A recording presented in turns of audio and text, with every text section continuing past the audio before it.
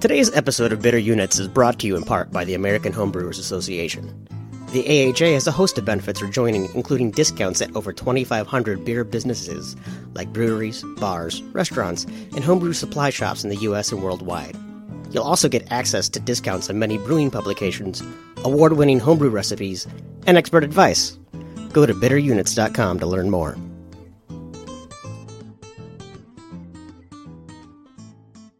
This podcast contains material that is intended for mature audiences and may not be suitable for all listeners. Enjoy. But it's different it's a different sort of bitterness than those are. Sure. But no. Would you say it's a bitter unit? Yes. No. That's Christ, JT. God damn. We gotta have the ability to mute him.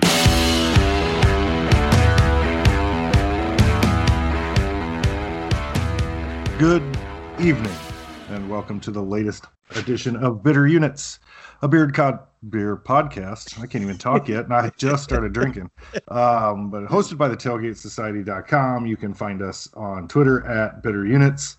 Podcasts are Apple, Spotify, all of those. You can just look us up now as at Bitter Units. We have our own stream. We're also still available at the Tailgate Society stream. You can find us there along with all of the great content from those folks. But you know all that, and we'll talk more about it as we go. But here we are to drink more beer. And Tim, you've established a very good record of bringing us fantastic guests, and I have a feeling you've done it again. Tell us who's here to educate my dumbass. Well, I'm really excited because I didn't even realize we were going to get a twofer tonight, but this is fantastic. One of, I talk a lot about all of my beer Twitter friends, and there are people that I don't get to see or meet in person often. But one of the people that I've considered to be a very dear friend of mine, Libby Kreider from Second Shift, has joined us tonight. But we're also lucky in that she has suckered Steve Kreider into joining us as well to be able to talk about all of the great things they're doing at Second Shift Brewing in St. Louis, Missouri, which, as we've mentioned on this pod, Aaron, your brother lives in St. Louis. So we're just really excited to talk a little bit more about their beer. I've had an opportunity to drink a ton of their beer, and I'm very grateful for that. But I think we've got some new things that we're going to sample tonight as well. So, Libby, Steve, welcome to Bitter Units. Thanks for having us. Yeah. JT, I'm going to need to see more of that cat, by the way. Okay. Aw. A little black kitty. There's a little Yeah. black kitty. I'll give the over-under about 3 minutes before he starts trying to chew the microphone or the headphone cord. Hopefully. He's a lap cat. His name's Zadorov. He's a little sweetie. But he also gets rambunctious and attacks the other cat. So Oh, good. That's what who there's. usually doesn't like that very much. But yeah, so. And I like I like all the cats on your artwork. That's badass. Yeah, we're kitty cats. I mean, we had 5 at once. Now we're down to 3 finally. So we're thinning out the herd. Oh my gosh, we're not thinning out the herd. What is the collection of cats called? Yeah. Clouder. Clouder, there you go. Okay. Clouder of cats? A I didn't clouder know of that was a cats. There we thing. go. Yeah, collection of cats. Don't ask me how I know. Do you have a beer named that yet? No. Clouder of No. Cats? You should. We've had barn cats since we started, and then we have our house cats, and we've also fostered and had the ability to adopt out several cats. We don't have any cats right now, unfortunately. The last one died pretty. In the brewery. There's 3 in the house. Yeah. Okay. Yeah. Our last brewery cat died pretty suddenly and tragically, so we're not kind of ready yet. Yeah. No more animals. It's tough to, yeah. And right on cue, he just kicked the other cat out of the cat bed she was comfortably sleeping in. So, but no, losing a cat, it's so, like, losing a pet, people who don't have pets don't understand how incredibly heartbreaking it is and Sure. how much it takes out of you. And when people say pets are like their kids, I completely understand in that regard. Yeah. Yeah. But anyway, Way to good. bring down the that's a- pod, JT. Jeez. Yeah. Emma died yesterday too, so there you go. So the reason Oh man. I'm happy Steve is here. Steve, No. do you want to tell him about how the brewery? I was not from the brewery from the start. I started with the brewery about 3 years after its inception when Steve and I met. But I figured Steve could tell about the brewery's inception. Yeah, it started the brewery, I guess, back in 9. I got all my licensing in 9. After brewing, I guess, Mom got me a home brewing kit, Christmas of '99. And by March, as a home brewer, I guess 3 months later, I had 10 taps, 42 kegs. I'm a welder, machinist, fabricator. That's what I've done my whole life. So I built a 10-gallon stainless steel system. I was brewing 20 gallons a week, dumping a lot of beer. It was good beer, but I can't drink 20 gallons a week. But I just got obsessed with it. And then, hold on, I'm choking on spit. Then 08 or so, I did the Siebel thing, which was fun. Got back from there. That was February till May, I think. Got back from Europe and then immediately started tearing down a building where I was going to build a brewery, and then I built the whole thing. The only thing I didn't do was the concrete work. That sucks. So I had somebody else do that. Built the whole building. Stayed out there till, I guess, 2016. End of 16, we moved here. Mm-hmm. I was an hour west. I was out in the country. It was on 200-something acres out in the middle of nowhere. We were a production-only brewery. Yeah, I was. For the first. I guess I do everything. I'm just making beer. I didn't know I should have called myself a farmhouse brewery. That'd have been super cool. I could have doubled the price of the beer. It's the first beer I ever brewed, Ardent Neurosis, which you guys have. I've always double dry hopped it. I did when I was homebrewing. I made that beer. I've been making that same beer for years and years. But I never double dry hopping was a thing. Yeah, I guess I didn't think about it till like this year. I should have put DDH on it and it raised the price of it, because it's cool. Yeah, exactly. But I've always made IPAs. I mean, for years I made 3 or 4 or 5 IPAs, and I just double dry hopped. That's what I did. Every IPA I did. Till we moved here, then I kind of learned little lessons that it's not that big a deal, and you don't have to put 17,000 pounds of hops in, la-di-da-di-da. But anyway, we moved to the city then in end of 16, and now we have, I went from 3,000 square feet to 18,000 square feet, and me and her till, 9 or 10 employees, and now it's a business and a brewery, and we can have people here. The cows weren't drinking any beer out there, We were in the middle of farmland. Yeah, rolling hills. I'm actually really proud of the fact that we didn't have to market shit as double dry hopped, because that's just what we've done. And it wasn't used as a marketing tool. Right. But like you said, we were in the middle of nowhere. We were an hour out of St. Louis. We were a destination brewery. And we didn't have a tap room. Yeah, no tasting room. It was just a brewery, that was it. And it was great when it was just he and I, but then we found out I was pregnant unexpectedly, and I was like, oh shit, like we need to do something for our family. So we moved into St. Louis in 16. Yeah. Open up a tasting room, and yeah, I think we got the tasting room open right like November of 16. December 17th or something. 16, yeah. Yeah, because then I brewed the first batch here, I think Christmas Eve. Yeah. We were on Friday night in the busy, balls deep in the tasting room. I'm trying to brew in the evening to get the first beer out of the brewery because we didn't have any beer for months. Then the health inspector showed up and saw cats and a parrot. We got a parrot. I got an African gray in there. Otis the and asshole. yeah, Otis. He's in there by the brewery. And then her parents were here with their dog, and her dog was on a leash. And this guy liked the shit. What the fuck? All these animals are in the building, and naturally, you're going to die if you got a pet in your kitchen or around you, It doesn't matter that the brewing process kills anything in it, but God anyway, forbid and that was how we started here in St. Louis, and now it's great. I mean, we love it. There's people here, and now we're running. It's been, I guess, 10 or 11, coming up on 12 years maybe now, I guess.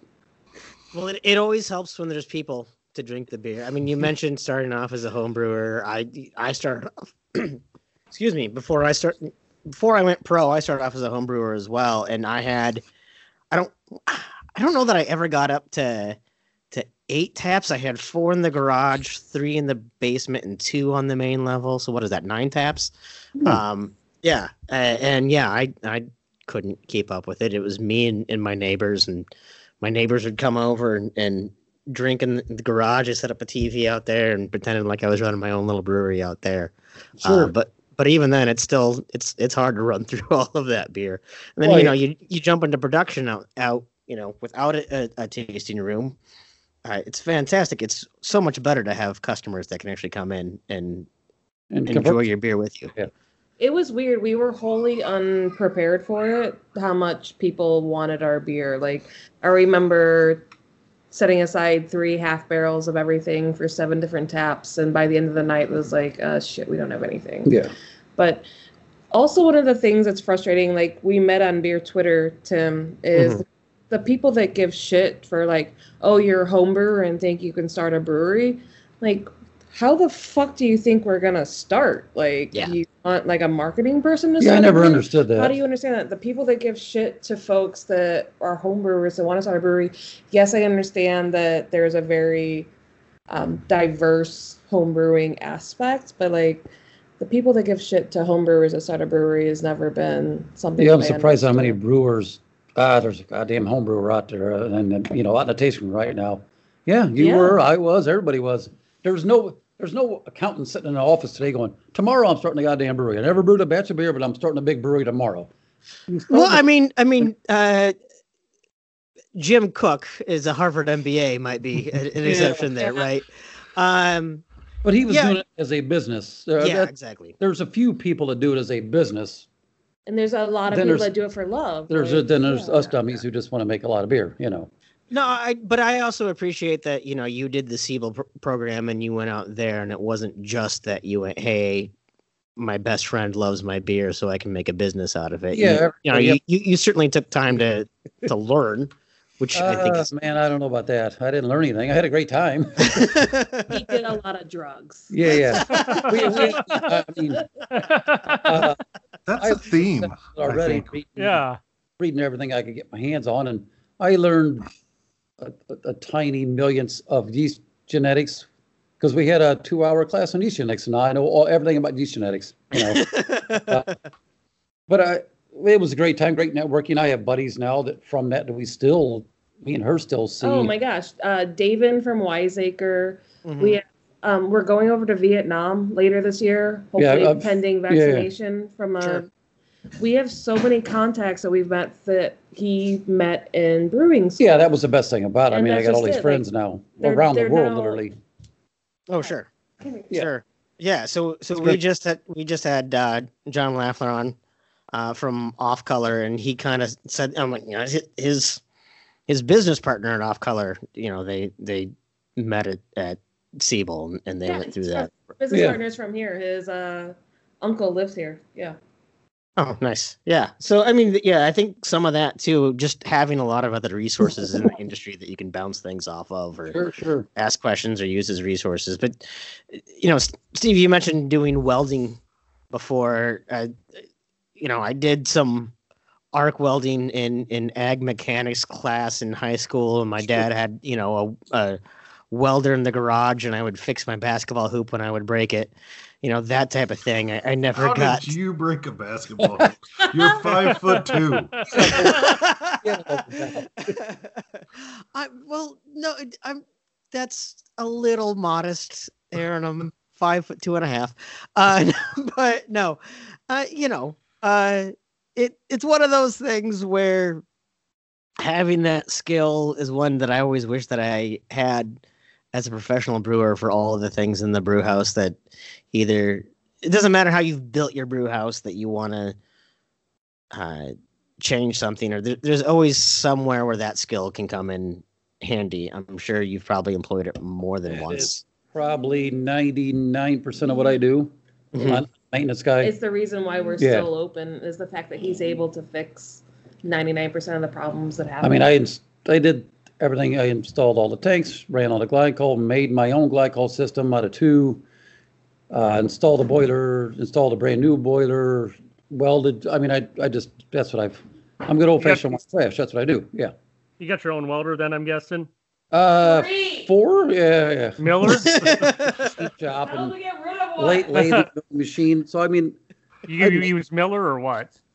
I have 3 Millers, and I just bought a Chinese one.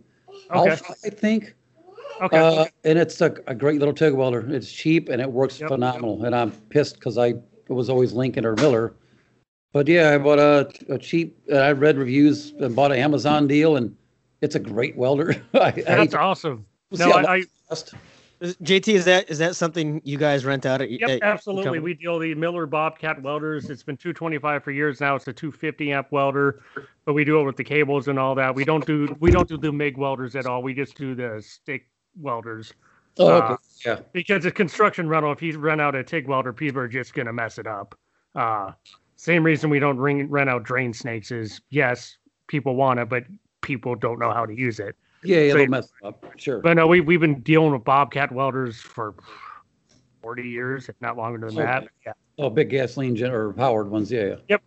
The option of either on wheels or on skids, and usually people opt for skids. Just pop them back in the truck. They go to their job, get the job done, bring it right back. Yep. So. Welcome to welding. Yeah. No shit.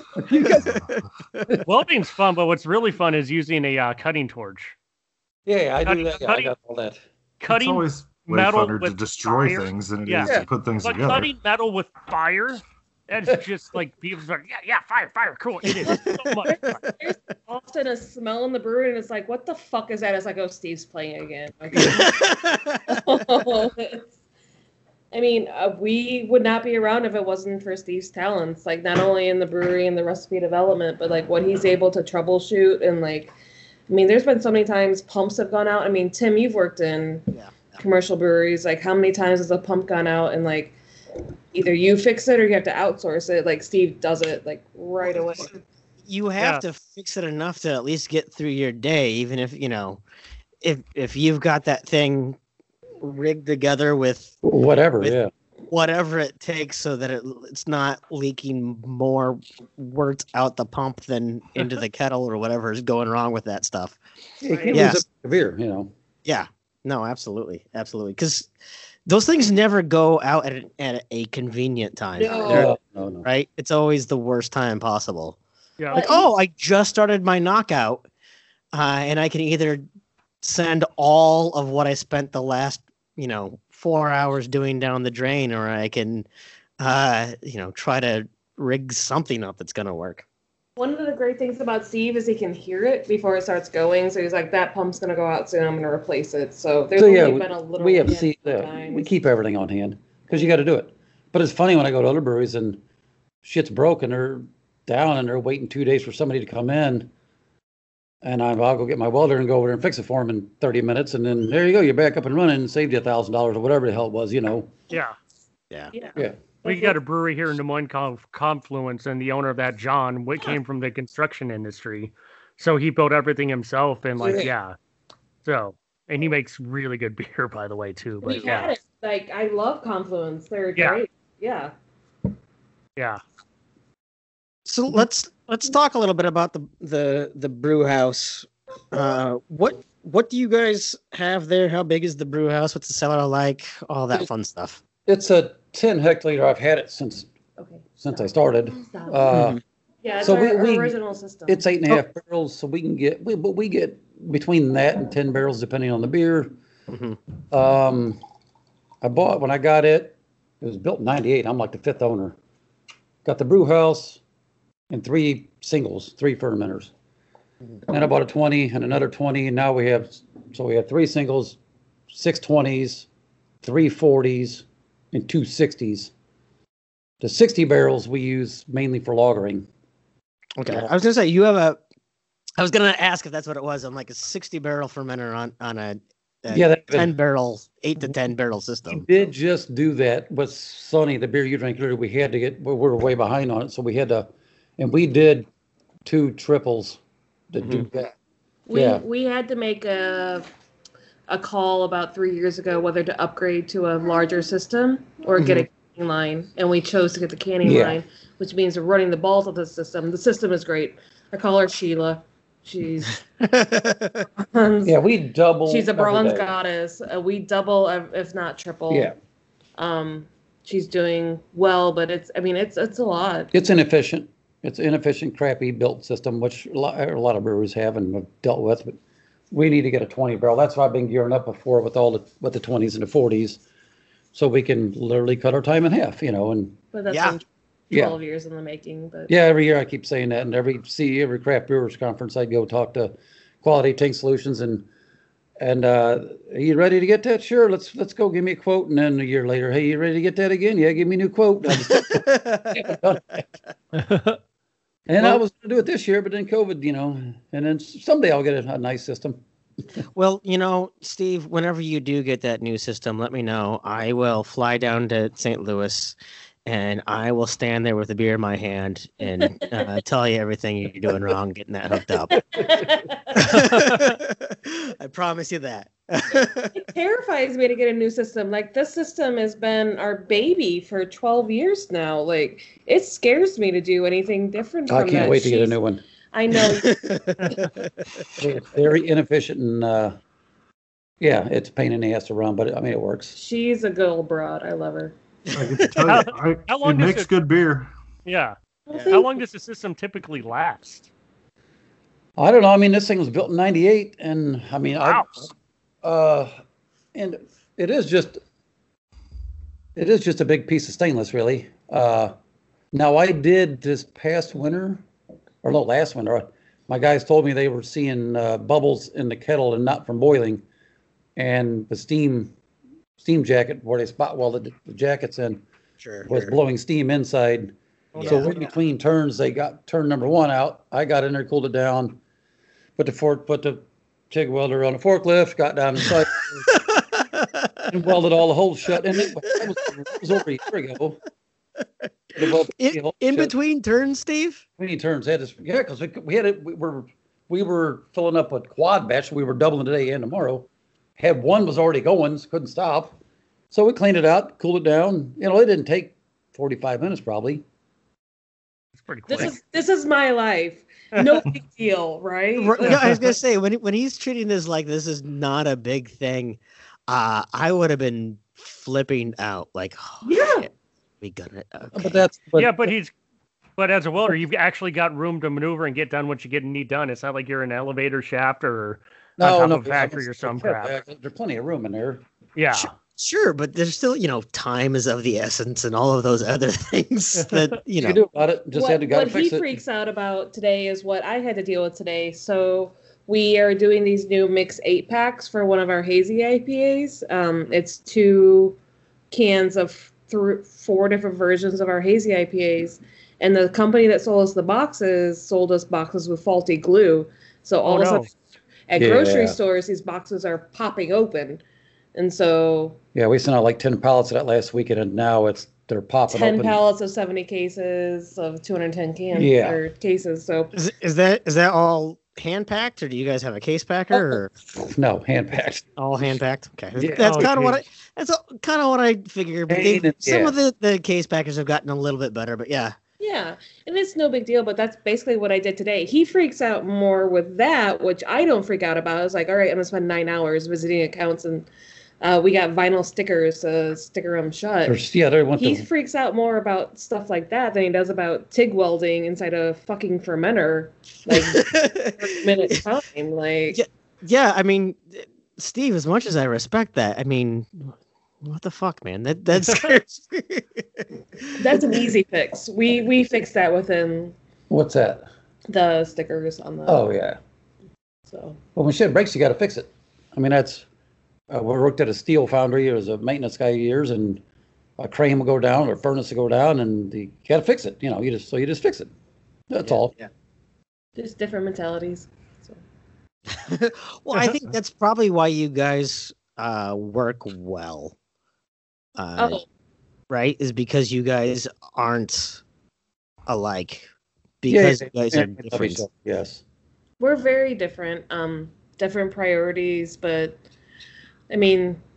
I'm not gonna say it's all roses. Like, there's definitely fights, and I mean, we live and work together, which is hard for anybody. I mean, our relationship was based on the fact that Steve was gone every weekend for a beer festival. Yeah. Like, I was so thankful for that, and like now, like since COVID, Yeah, it's and been a year. not that it's bad, but like I definitely thrive on my space, and he does on his. But we have a very incredible staff that balances us out. So it's not his or her issue. We have a crying child. I'm sorry. No worries. We definitely have, there's 9 of us total.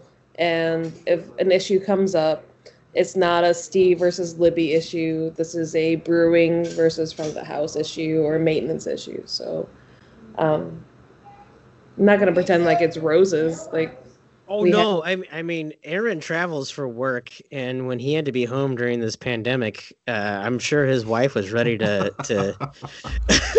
There might have been a few more clashes. There's definitely there are a fair few. Like, I don't know. It's hard for me to get him to understand sometimes about why I want him to brew a particular beer. And then there's also times where he has to tell me why he's not able to brew a particular beer. And just, I don't know.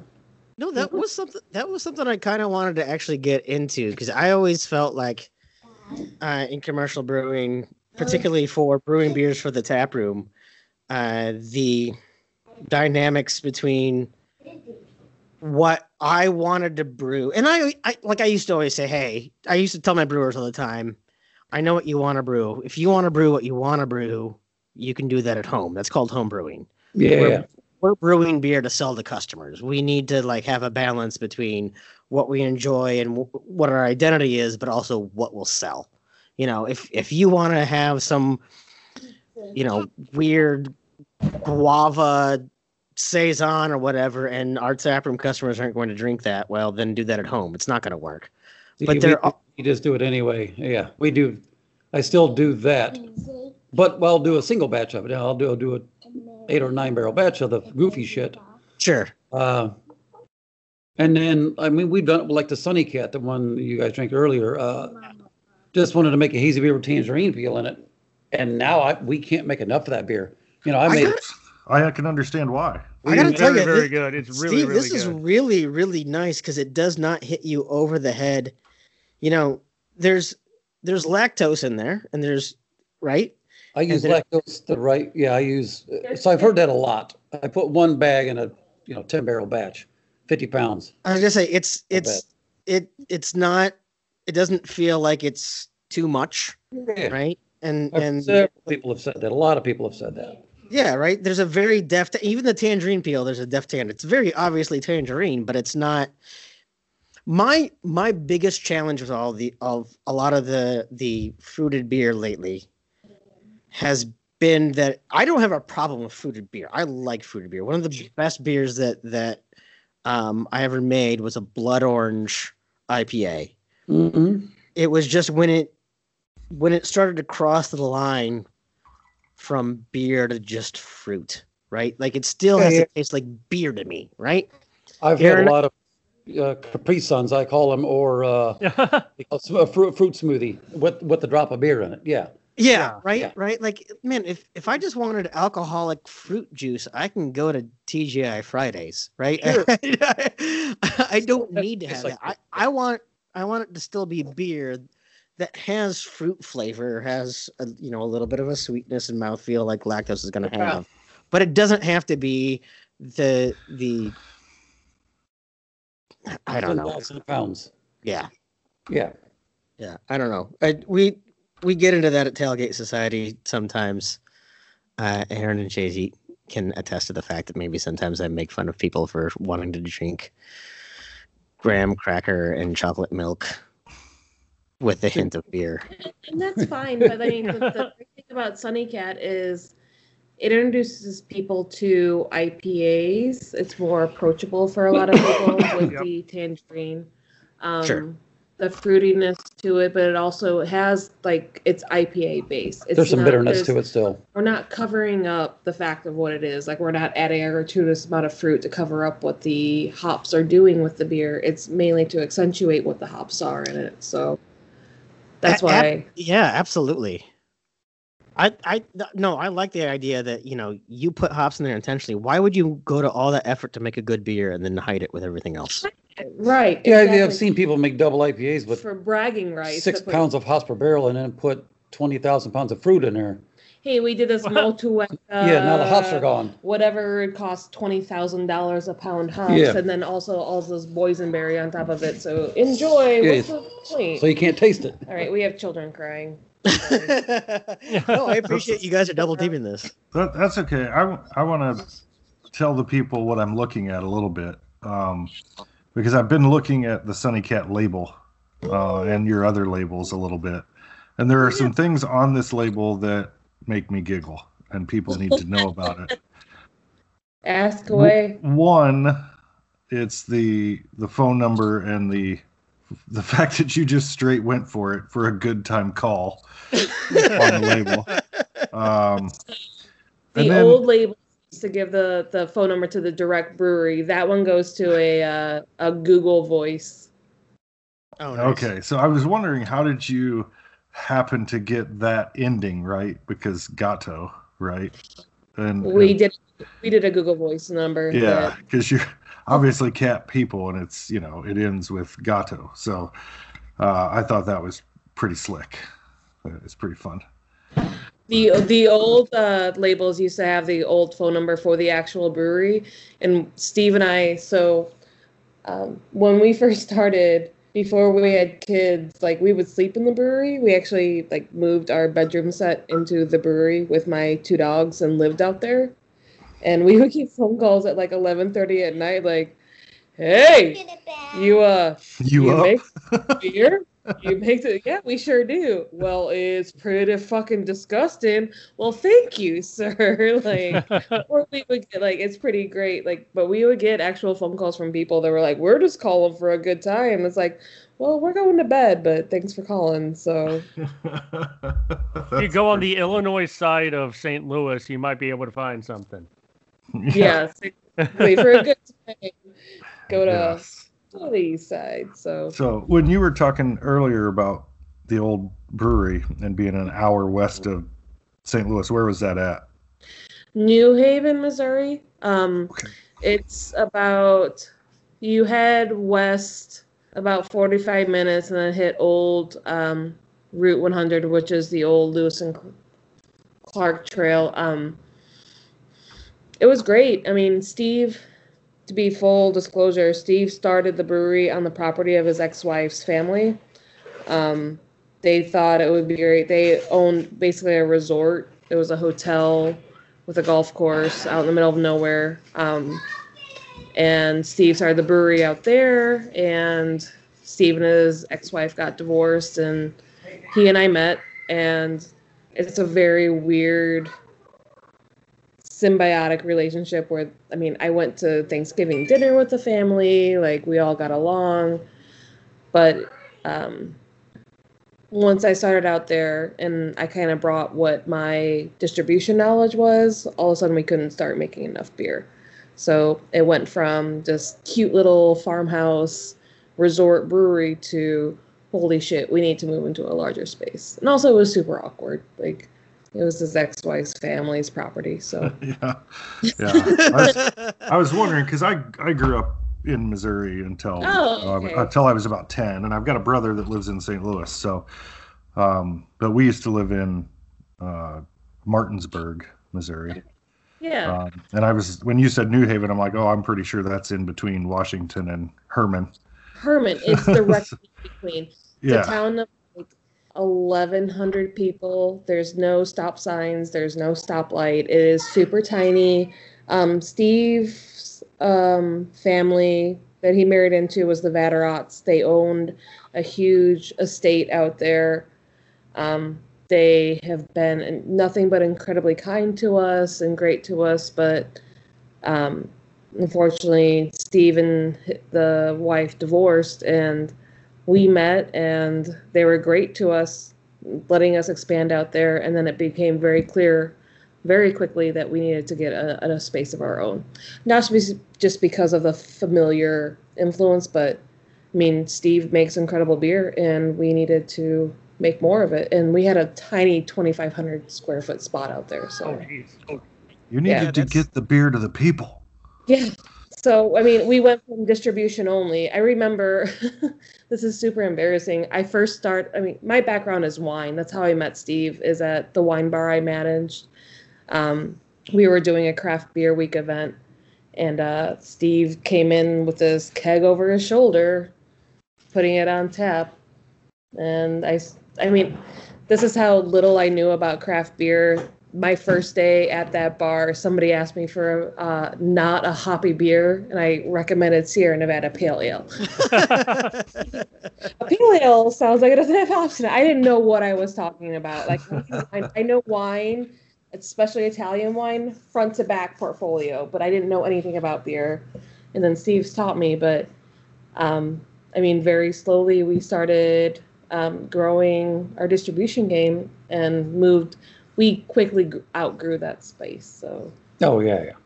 So how big is your distribution footprint right now? 13 states. Okay. Which is, I mean, we're small. We're small, and it's not a lot everywhere except for Missouri. And, Yeah, I mean, we did. What did we do last year? 2,900 barrels. Yeah, 29. Yeah, just past year we did 2,900 barrels. We were planning on it about 5,000. That was going to be our year finally to grow some. But then COVID. And tired of being broke. Yeah. But still, 13 states, even on 5,000 barrels, is still a pretty broad reach. I'm pretty proud of that. We only distribute to states that we want to visit. Like close or want to visit, yeah. Our big thing is if we can't travel there to fix an issue. So if you're a bar owner, say like Olympic Tavern, Zach, up in Rockford, Illinois, if we can't travel there within a day to fix the issue, we don't want to distribute beer there. Like, because our entire thing is like, second shift is us. Like, you need to trust us, not just our distributors, but you need to trust us to carry your beer or carry our beers. Or if we have to go to Hawaii to check on an account in February. Aaron also has a brother in Hawaii. I do also have a brother in Hawaii. We do send beer to, I guess, Europe, Scandinavia a little bit. And we go over there anyway for beer stuff all the time, a couple times a year. But now we have to go check on beer, in Denmark or whatever, and it's fun because we get to do that, But our big thing is we don't want to send beer to places that we cannot go to make sure that everybody's okay. It's checked on. I mean, shit falls through the cracks. Yeah, we still like the 4-hour circle kind of a thing. Mm-hmm. Chicago, Kansas City, Nashville, or Indy kind of. We just started sending beer to Indiana this year, right? Or this past year? Yeah. So anyway. So what you're telling me is I'm not getting it in Washington anytime soon. You are getting in Washington soon. I'm actually with the Shelton Brother distributors out there, which are now getting off the ground since the whole Shelton Brothers fiasco happened. But you should start seeing it hopefully within the next 6 months. So. All right. That's my job. Your job is to do the brewing. My job is to do and that. every month I'm still filling out the Washington alcohol and can, marijuana, cannabis board, tax paperwork, shit and thing. With zeros, but we'll send beer there soon. Yes, we're working on it. That's always fun. Is all the paperwork for crossing state lines. Oh, I have a big whiteboard behind my desk, and I have states. We do taxes. They do Ohio. We do quarterly. Dibba. Ohio's fun. Holy shit! We started shipping beer there, and I guess I didn't do it in time or didn't do it quick enough. And I'm in the office one day, and Libby comes in and was, holy shit, we owe Ohio $131,700. What? What they do is we shipped them a total of 1 pallet with 30 cases. You don't file, and they did it twice. If you don't file on time or timely fashion, they just go, we're going to guess you owe us $100,000. It's always $100,000. Then there's a $31,000 penalty. Then there's $700 interest, and that gets your fucking attention real quick. So yes, it does. And you can't. They're the only state so far that you have to mail everything in. There's no digital We haven't format. sent anything there in a year, Yeah. and we got a $131,000 bill. Like the shit. oh I- my! And then they proved that and it was like $38 I owed them actually.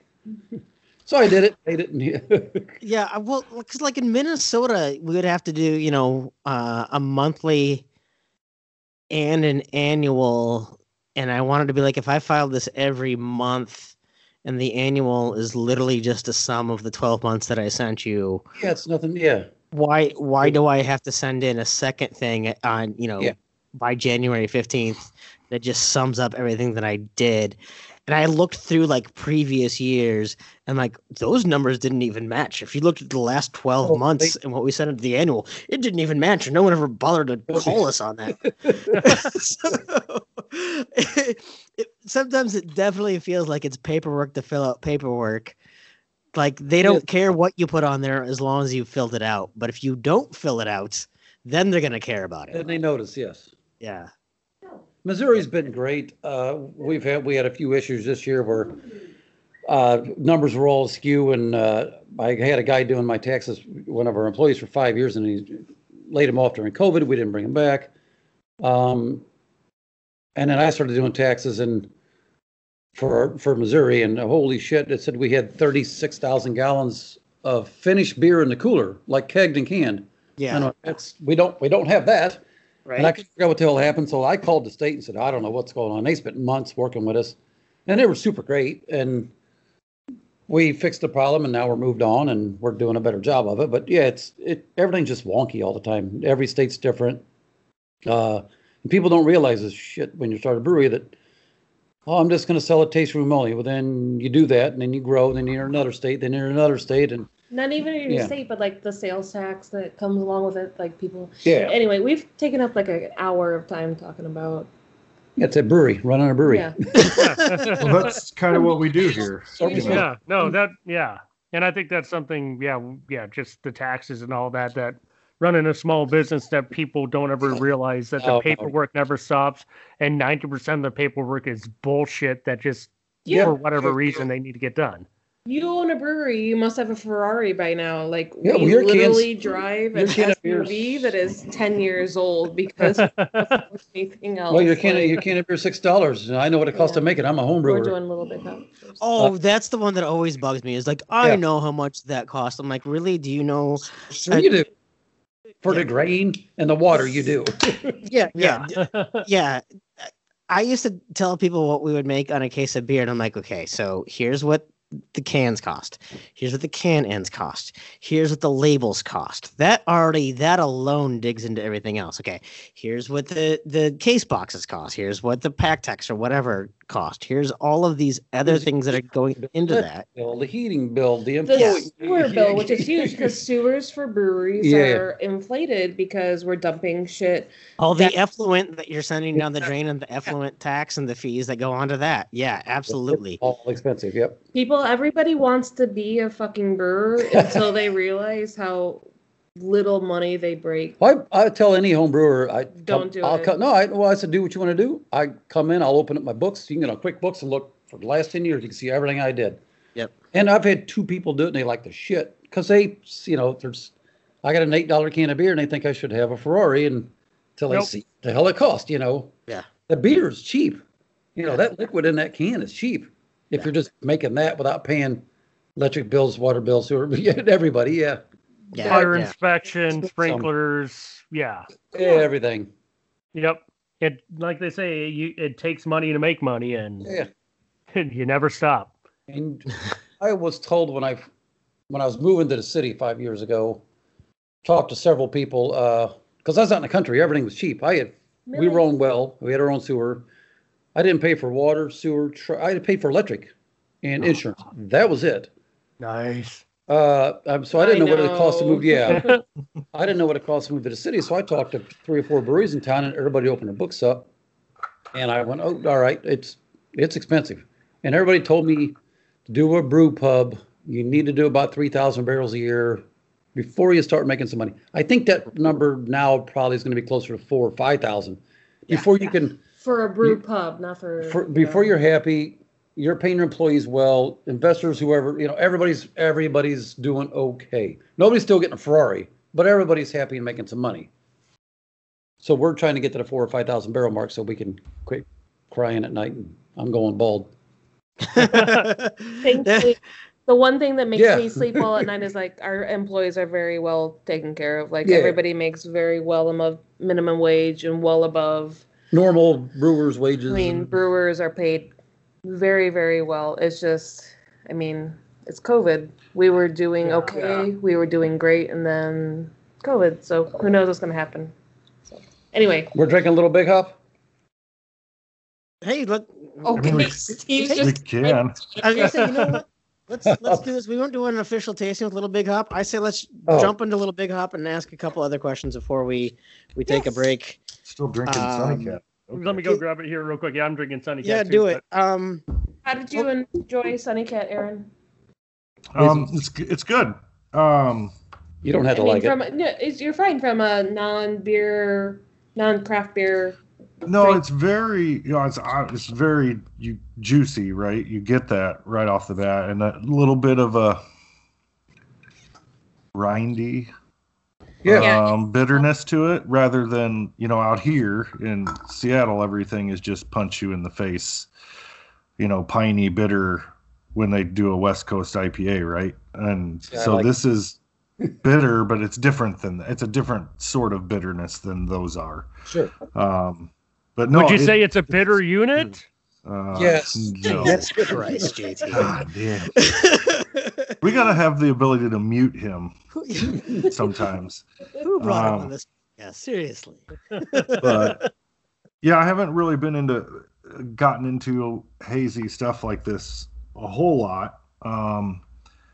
Just because that's not what people do out here as much. I mean, there's more of it now than I think there has been in the past out here, but everything out here is typically that Pacific Northwest stuff is clear, and I'm not a huge fan of that. The Pacific Northwest stuff is not my favorite because I don't like that, really harsh, bitter flavor to it. This I would much rather drink this than a Pacific Northwest IPA. All right, fair enough. Yeah. So as we pop into the Little Big Hop, which I appreciate a session beer. I will always love a session beer. Anything under 5%, I'm very grateful for. I know Aaron has probably been grateful because of all of the beers that he does have out there in the Northwest. Very rarely is he hitting a session. Yeah, they're all 8%. Yeah, they gotta be 8. Yeah. So one of the questions that we ask everyone on this podcast, and it'll be interesting to see how your guys' answers match up, because I'm going to ask you individually. I'm going to start with you, Steve. You're stranded on a desert island. You have 3 to 5 beers that you have to have on there. What are you picking? And it can be styles, it can be specific beers, but what are you picking? Hefeweizen, probably. Cougar. No. God damn it, Franziskaner. Franziskaner. That's yeah. I love Weiss beer. I could drink them all day long. Then it would probably be a Helles or a German Pils, and then probably a Little Big Hop, because I want that. I can drink a lot of that too, and they're all about the same alcohol range too. All the 3 beers I just chose, but yeah, I want some hoppiness. But it's hard to beat a good Weiss beer, and I love Franziskaner, especially when you're over there drinking it fresh, compared to getting shitty ones beat up over here. But that, probably a Czech Pils, and probably this Little Big Hop. I dig this beer a lot, and I didn't want to. I was anti-hazy shit and thing. This beer was an accident. I was going to make a clear beer, trying to make a clear beer that tasted like a hazy, juicy, whatever everybody calls everything now. And it come out. I did everything wrong to make. I did everything. Did not make it hazy according to the rules 5 years ago, or 6 years ago, whatever it was. But it came out hazy. I'm shit, and I love it. And then I said I like Weiss beers and wit beers. they've been hazy for hundreds and hundreds of years, and I like those beers, so screw it, Yeah, that's one of the struggles that I always had with the whole thing is my favorite beer I ever made of all time is a Hefeweizen. So I don't have a problem with hazy per se. It did seem like there was a race to the bottom where it did look like it was just I just pulled some off of my yeast brink and that's what I'm serving you in a glass right now. Like it got too extreme, right? But I mean, even with this, Columbus, Simcoe, and Cascade, those aren't particularly Northeast style hops, right? Exactly. That's what I was exactly. I guess back when I was when I started seeing the haziness popping up, it had to be like Emerald Citra or Mosaic or some of the Galaxy Galaxy. Yeah, they make beer hazy, and nobody really knew, whatever it was years ago, what was going on. They were saying it was yeast. This is 04 English ale yeast. That yeast flocks out quick and brightens up quick. I was gonna say that 04 is like that. It is. And this beer I've sat cold and warm for 6 months, and it looks the same. It does not. So it's not, it's not supposed to be yeast anyway in a hazy beer. It's supposed to be polyphenols and proteins and all that proteins, kind of. Yeah. So that is obviously what it is, and there is wheat. I mean, there's some white wheat and flaked oats in this. Oh yeah, I figured that had to be in there too. That's one thing that so these guys can attest. I always get frustrated when people say they hate wheat beers, but they love Northeast IPAs. Because I'm like, well, then you like beers with wheat. Wheat isn't your problem. Yes. Yeah, wheat isn't your problem in wheat beers. It's probably the yeast that's been your problem. When you say you don't like wheat beers, I don't know that you understand what you're drinking, which is fine. I don't expect everyone to be an expert beer, but at the same time, know what you're putting in your mouth. Yeah. That's what she said. I was gonna say, that was just sitting right there. I had to Boy, somebody beat JT to the joke. Yeah, I was thinking of it. Hesitated. But it was a hanging curveball or the middle of the plate. You got to take that shit out of the. Oh, it was an ephus pitch. You should have smacked that one. Yeah, no, absolutely. All right, so Libby's turn. No. So Libby, can you please get us off of this? On the 3 beers You're on a desert island. What 3 to 5 beers do you think you want to have with you? Technical Ecstasy, our Czech style pills, is my absolute favorite beer we do, and the beer I drink the most of. Scrimshaw by North Coast. Yep. I think that is a criminally underrated beer. I think that beer sets a standard for what a little bit of diacetyl will do for a Pilsner, a lager style. I'm really, really biased. I love our beers a lot. Our Neurosis, our American style IPA, which I think we're going to drink next. Yeah, you're going to love it. It's bitter, and you're going to love it, man. Aaron, it's awesome. Right up your alley, buddy. I'll be all right.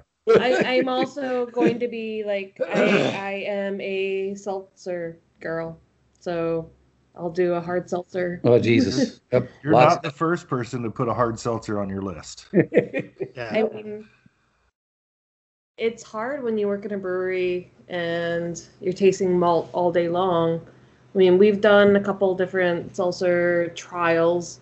There's always a weird aftertaste, but I mean, I don't like them. I don't like fizzy water, so I'm not. And I do. She drinks gallons of whatever carbonated flavored waters, and I can't drink any of it, so I don't like seltzers at all. The whole brewing seltzers thing, I spent too much time doing that. You're right. The aftertaste is no matter what you do is there. You have to do something else to clean it up. We just went to, so Becca, who is my right-hand gal, she runs brewery ops for us. She's the one that helped us correct this case fiasco we had to do earlier where the tape was fixing. And we visited Perennial Artisan Ales, but they have a location west of here. And Emily, the owner, was there, who's a dear friend, and she opened up Stillwater's, one of their seltzers. And the smells, I'm not going to taste this. I'm not going to drink this based on the smell, but the flavor was amazing. But how is that attractive if the smell turns you off in the first place? It's like drinking a Goza. There's like a baby vomit smell to it. Yeah. The butyric acid, exactly. But the taste is fine. So how does that translate? So Yeah. Wouldn't How is it affect JT at all. He can't smell anything anyways Right. because of his Not with allergies. And yeah. he's the target market for that.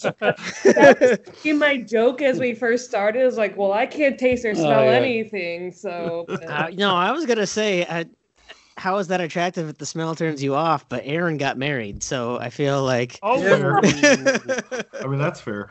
You know what I want to know, Tim, is if Steve does the Ted Lasso spit take when he drinks the fizzy water. we need to watch Ted Lasso. So as parents to a 3 and 5-year-old now, we don't get a lot of time. Like we're barely through WandaVision right now. Oh, I think Ted Lasso's next on our. Ted Lasso Ted is Lasso. the best thing I've watched in the last year. Okay, then We'll- we'll. Remember person. Mandalorian? Yeah, no. Yeah. Steve, you're gonna see when Ted Lasso gets to England and he takes a sip of what he thinks is regular water and it's fizzy water, and it. Oh, okay. All right. Yeah, that no, became- it's what I pictured as well, Aaron. It's what I pictured when you said that you don't like Was Ted fizzy water. Lasso the guy, the soccer thing? Yeah. Oh, Yeah. yeah. I know what you're American talking about. football coach. Yeah. Yeah, football. Yeah. It's my favorite thing that I've seen, in part because it's just not it's not serious. I mean, it's a great show and it's really well done. Yeah. But Which it's weird because campy like, and fun, and but it's got good messaging, right? But it's not trying to be super serious, and Right. Which You it's know, weird it's good. because everything on Apple TV is like super serious and very poignant and very much coming from a certain angle. It's the And only then thing they on got, Apple like, TV I care to watch for sure. It's like Ren and Stimpy being on like A&E or something like that. So one other question, and we should probably jump to a break here soon and let a sponsor grab a word here. But I had one question for you, Libby. Because some of the things, like some of the things you sent me this summer, even one of the beers that you sent us now, coming from your wine background, is there like a Somm take on beer that? Because you didn't mention anything in your Desert Island list here that I think was more like wine oriented. You certainly said seltzer because you don't like everything malty, but is there a part of a wine beer crossover that you like? Yes and no. So I remember I started wine before I was even legal to drink. I mean, I got my first level certification before I was even 21. Mm-hmm. I loved wine. I loved what wine did for culinary, what it paired with. What I didn't like was the culture. Wine was very exclusive, even more so than beer, if you can imagine it. And when I started so this is just I'm going to get a little long-winded. My first day at my first job running the wine shop that I did was the day that I met Steve. It was the first day of Craft Beer Week. Where I worked at had over 1,000 bottles of wine on the list. We offered 20 by the glass, but we also had a very small draft list. And the first day of St. Louis Craft Beer Week was huge at the place where I was hired to run the wine list. And that's how I met Steve, as he came in with a fucking keg over his shoulder, tapped the keg. It was a cask, and I didn't know how to work a cask, and I ended up spilling half the beer on the floor. Half the brewers I know don't know how to work a cask. Yeah. But what really hit me was, even in that moment when I didn't know how to close the cask, was instead of being ridiculed like wine, like, oh, you don't know what this grape is, like it's the hybrid of such and such grape from South Africa. All the people there was like, no, this is how you do this. Let me show you. This is what this hop is. This is what this means. Like, I mean, I told you the story about somebody ordering a pale ale or ordering a non-hoppy beer, and I poured them a pale ale, and Julie, who is now a dear friend of mine, was like, no, this is what pale ale means. Like, for me, beer has been much more of a accepted learning experience than wine ever was. And that's when I knew that I wanted to be in it. And before even Steve and I started dating, like we met in August. I think we started dating in November. But even in those few months between, just the learning experience with beer was so much more, let me show you, not just fucking figure it out.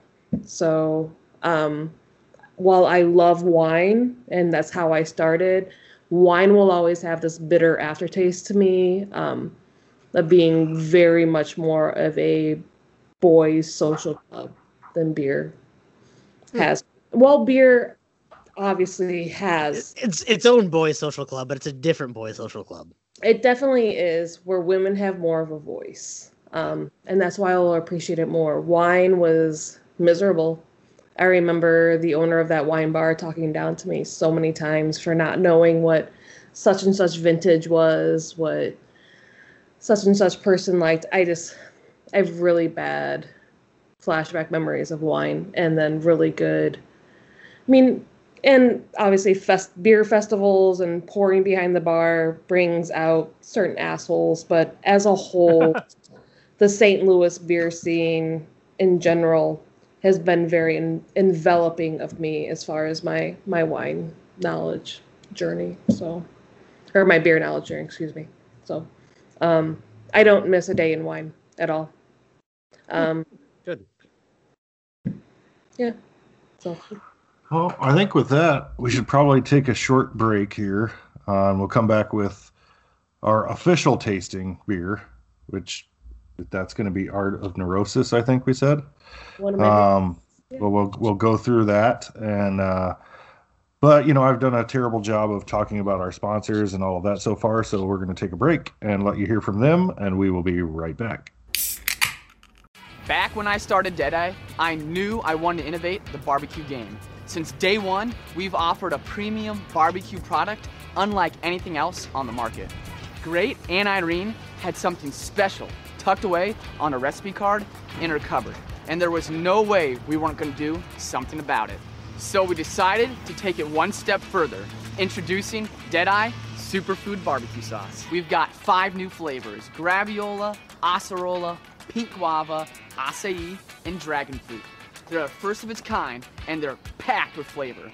Find it at your local grocer today or at deadeyebbq.com.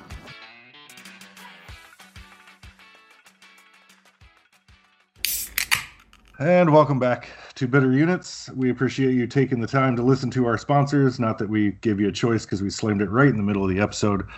But remember to check out Deadeye Barbecue Sauce at deadeyebarbecuesauce.com, the American Homebrewers Association, and all of the great offers that go with that. Please do check out the Tailgate Society, thetailgatesociety.com, to check out all the great writing. Why Nebraska football is terrible. It was one here recently. Also all the podcasts, which there are numerous, and I'm not going to try to name them all because I'll forget them. Except for Old Man Strength, which is Tim's other pod, who has had a string of fantastic guests lately. If you're an Iowa State person, for sure. But if you just like sports in general, they've had a lot of great sports guests on here recently. So, we are back, obviously, because I'm talking, and we're going to drink this beer that we got sent to us, and I'm going to let Libby introduce the beer. Art of Neurosis, the first beer we ever produced commercially as a brewery. As Steve has mentioned before, he was a home brewer. I hate using the word so much, but the reason that it's called Art of Neurosis is it's the only recipe Steve has brewed multiple times in order to dial in. Yeah, I guess a tweak. Yeah. Inspiration was Pliny the Elder, Bell's Two-Hearted, just a American-style sticky IPA. Double dry hop before double dry hop was cool. Columbus, Simcoe, and little bit of Centennial. Little bit of Centennial. This is the beer that put us on the map. This is the first commercial beer we really ever did. As a home brewer, I called it Hop Fuck. I knew I probably couldn't do that. I was going to go with Fop Huck, but then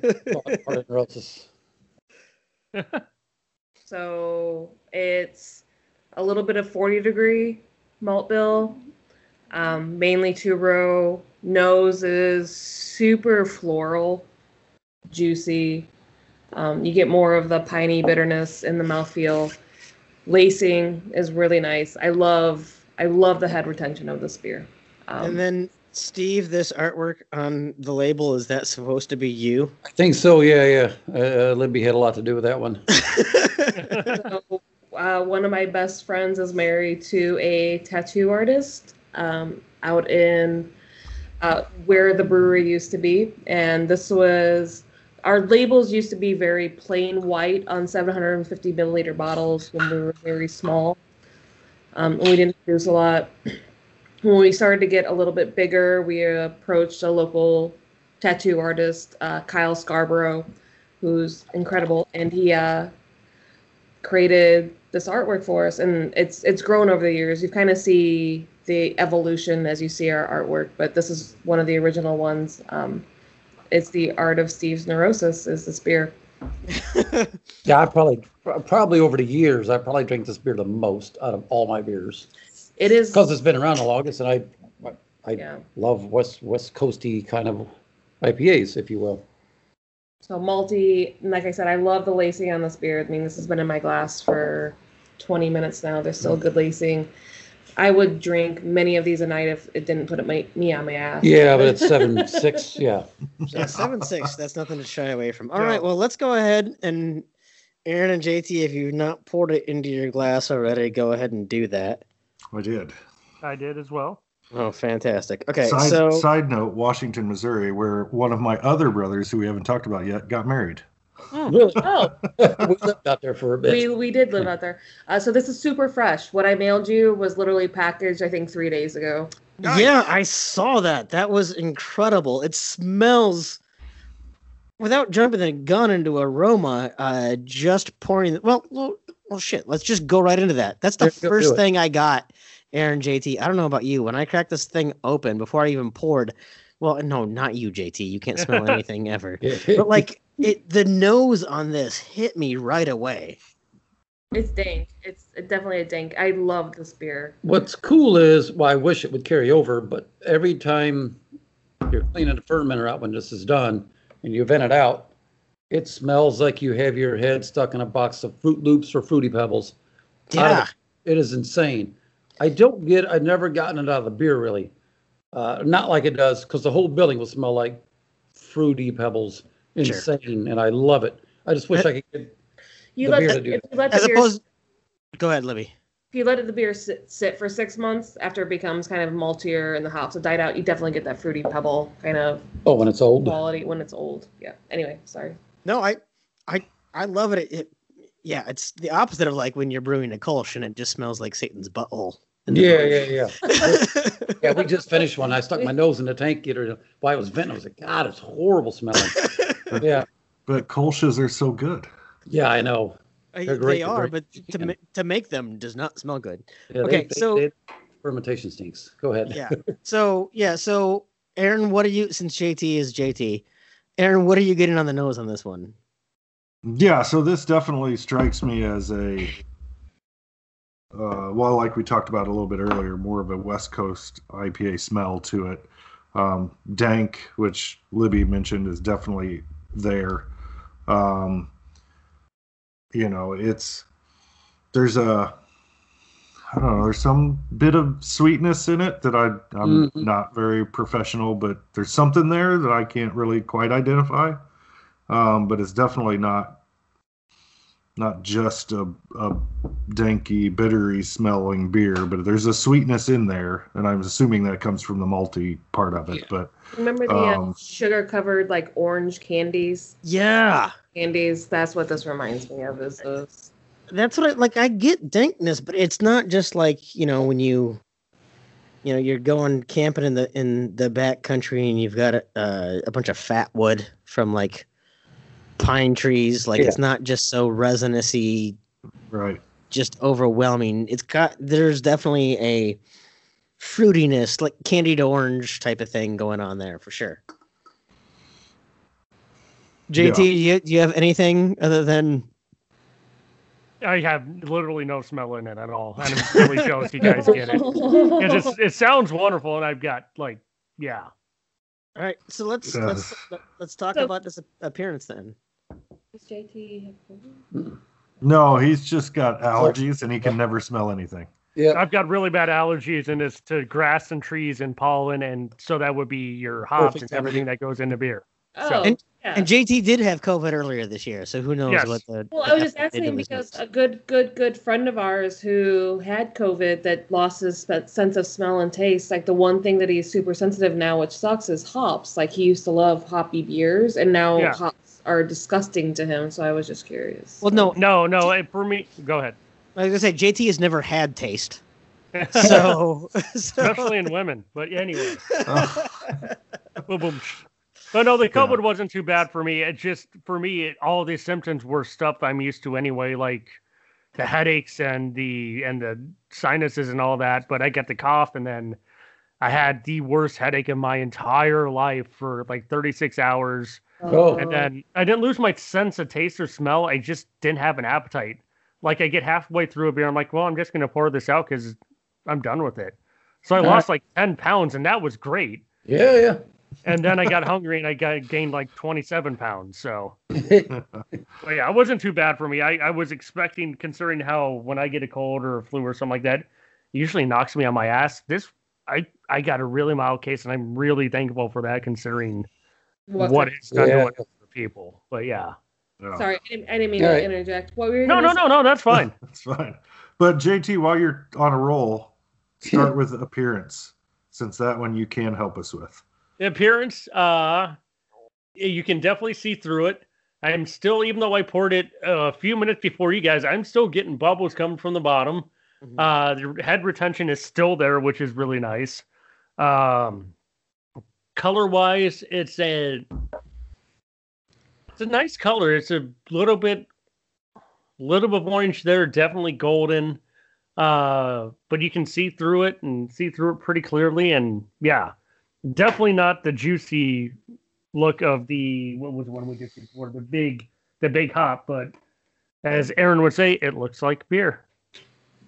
Looks like beer. No, for sure. Great head when I first poured it. Yes. It's still sticking around on it. Because I haven't drank any of it yet. I've just let it sit since I poured it so we could go through this. I would call it maybe a copper color. Mm-hmm. To kind of give it a little more definition of what color it is. But yeah, definitely, a crisp, clean looking, clear beer. Maybe a little bit of a reddish hue in there, ambery color, so maybe more copper amber combination type thing. But all in all, yes, looks like beer. Yeah, it's got orange marmalade-y. Yeah, maybe. Right. Yeah. But Maybe, again, this is going to be really random, but Jurassic Park was on the other day. Like the orange of the walking staff from the old dude. Amber stick. Yeah. The amber stick, like it's kind of that color. Are you trying to write a John Lafler style description for this beer?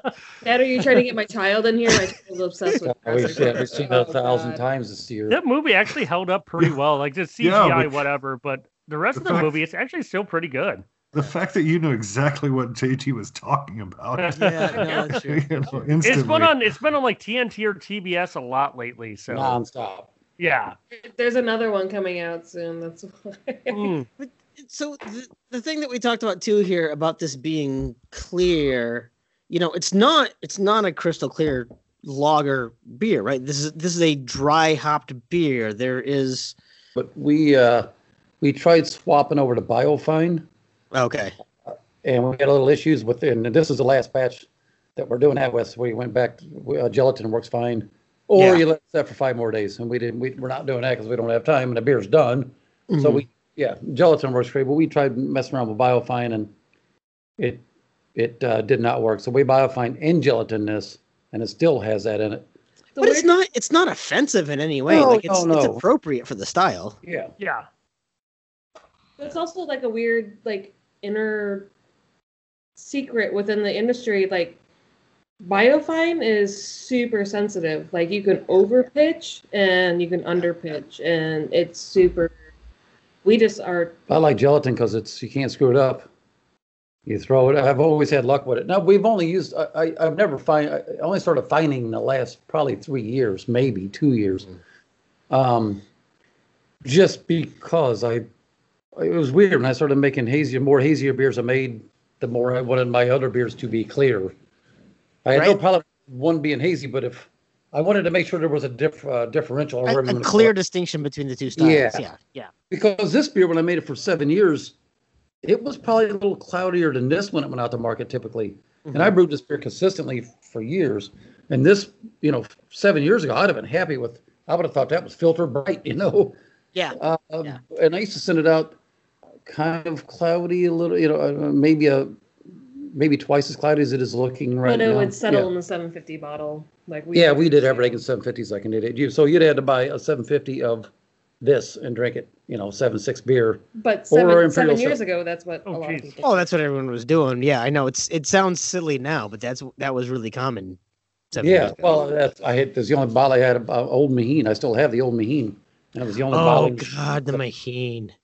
I have a Jesus. 1992. I have his Dude. second machine. He laughed about it. Oh, good look. What's a Like, so Maheen? how much money have you spent on an Exorcist? None, because I cut it apart. I've rebuilt it. I put a pre-purger in it. It was set up for 12 ounce. I cut it apart. Now I can make it do anything from a heritage bottle up to 750s. I just redesigned everything on it because that's what I do, like an idiot. Now it does work great. Now we do 375s in it when we do bottle stuff, and it runs fine. So JT, to your question, Maheen made the bottling line for small craft brewers, and it was the standard, but I would not call it the gold standard by any way. Yeah, that was the only option, was wasn't the it? only- Yeah. It was the only thing available to small craft brewers, and so it had a lot of challenges, and there wasn't really support for it. So if things went south on it, it was up to the expertise of the brewers to fix whatever was going on. Now, someone like Steve, who's adept at refabbing and retrofitting things, great. And if anyone else had problems, well, fuck 'em. Yeah, Call I've Steve. been to a lot of breweries. I walked in, a microphone. Walked in there one day, surprised, and just popped in, and they just got a Maheen. This was a few years ago. They just got a Maheen, and then Kyle was back to working on it, couldn't figure it out, and everything was fucked up, and he was mad. And I took now he had a new one with touchscreen and all fancy and shit. They bought used, but it was a newer version. Yeah. And I spent about 15 minutes, showed him how to fix it, diagnosed the problem, and he was like, "Son of a bitch, I've been messing with it for hours." And he been on the phone with Maheen, and because I'm a white trash idiot, I know how to. Well, you know what I mean, hillbilly, whatever. Yeah. I know that's what I do. That's what I know how to do. So I did it, Yeah. figured out what it was, and some of So- it got to Steve run. got a mule and dangled a carrot in front of it and hooked it up like. Yeah. What? So before we go on with this beer, I want to get back into this, but it doesn't make me want to ask, what canning line do you guys have? Twin Monkeys. Yeah. Twin Monkeys. So we got really lucky in this company that stores and does cans throughout the world. They're an Australian-based company, but they have a warehouse here in St. Louis. St. Louis. We were one of the last companies they did this for, but they basically financed our canning line. Oh, nice.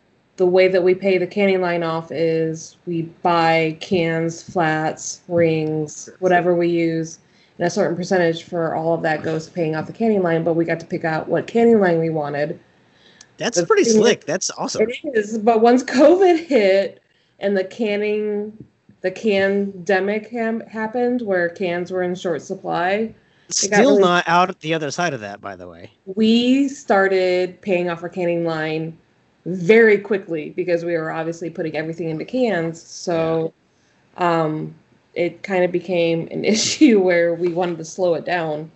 But Because it was so every can that we buy or cardboard or anything is like a nickel or a penny extra than the normal price, and that all goes towards, it's a 0% interest loan, if you will. But then they get, the extra nickel a can or whatever it is, penny a lid, all goes towards the loan, the payment. So if we don't can this month, we don't have a loan, bank loan, whatever you want to call it.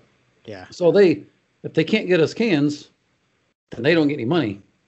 I was gonna say that's a smart way to do it, and it ties directly back to, the asset to liability ratio is 1-to-1 there, right? That's exactly. Exactly. So we pulled all of the upcharges on anything but cans, so we can extend this to 0%. To write it out longer, yeah. Right. And you guys are date coding too, which is great to see. I don't know what date coder you have, but that's awesome as well. Pain in the ass. Oh, I hate it. We started doing Best Buy dates. We realized that was probably not. See, I like Best Buy, but nobody else does. We do canned on, but then we also have, like, especially our IPAs, like, we have in bright red letters, keeping this cold. We'll keep it last longer, please. Yeah, I see that too. And that's why I didn't ever like doing Best Buy dates, is because I couldn't stand by the way that any other liquor store or anyone else was going to store this shit. And we've had IPAs that have been kept cold for a year, and I mean they might be a little bit stale, but they're still good. But they were cold. But at the same time, you could have an IPA that goes out there that's been out there for a month, and they kept it sitting in their back alley, and it tastes like shit because. Yeah, which is why storing this beer under 40 degrees will keep it fresher longer. Please keep cold. Yeah. So. Yeah. All right. Sorry, I'm digressing. Sure. Aaron, JT. Anyway. I nerd out on this shit. So. Yeah, I know. Okay, so appearance, aroma, we do taste, smell, feel, and finish all kind of together because they're all kind of conflated variables. But JT, taste, smell, feel, finish. It's funny that one of the words you guys just described the smell is something I tasted, and that's the word dank was one that definitely came immediately. Definitely dry, but still I like it. But yeah, dank was the first word that came to mind. Other than that, I don't get the pininess you usually do from an IPA, and that's kind of welcome. But yeah, it's definitely consistent. Like, it finishes one flavor, then it gets to the dank middle, and then it finishes how it started, which is kind of cool, if that makes sense at all. But I really like this beer. This is really good. Thank you. I'm really proud of this beer, and I'm proud of him for it. Aaron? This is my favorite. All right, Aaron. So I do get a pininess out of it. Not overwhelming by any means. I definitely get a bit of a smooth, malty texture and flavor out of it too, which I think probably cuts into the piney bitterness of what it is. For sure. I get a nice mouthfeel out of it. There's some good carbonization, but carbonation, but yeah, no, carbonization. Carbonization, you know. Yeah. Get some Han Solo carbonite out of it. But yeah, when it goes down, I still get that effervescent, feel to it, right? That crisp, refreshing that you get out of a well carbonated beer. So I get that out of it too. Overall, I expected, when you said you'd based it off of Pliny, and I'm going to irritate a lot of people when I say this, that listen to this pod, all 12, that We're think up to 13 Pliny now. Yeah, we got a baker's dozen. is the world's best beer, according to some people I know. And personally, yeah, it's fine beer. I'm not a huge Pliny fan. And I think this is better than Pliny for me personally. because it's not as piney forward. And to me, piney is just like stick a pine cone in my mouth, you know. And there are people that really love that. I'm not one of those people. Well, thank you. The thing that I really like out of this beer, so you know, when I think about taste and paired with aroma, it's like those candies your grandma used to have, where they were like hard candies, but they had a jelly center, type of thing, right? Like I'm getting a lot of that.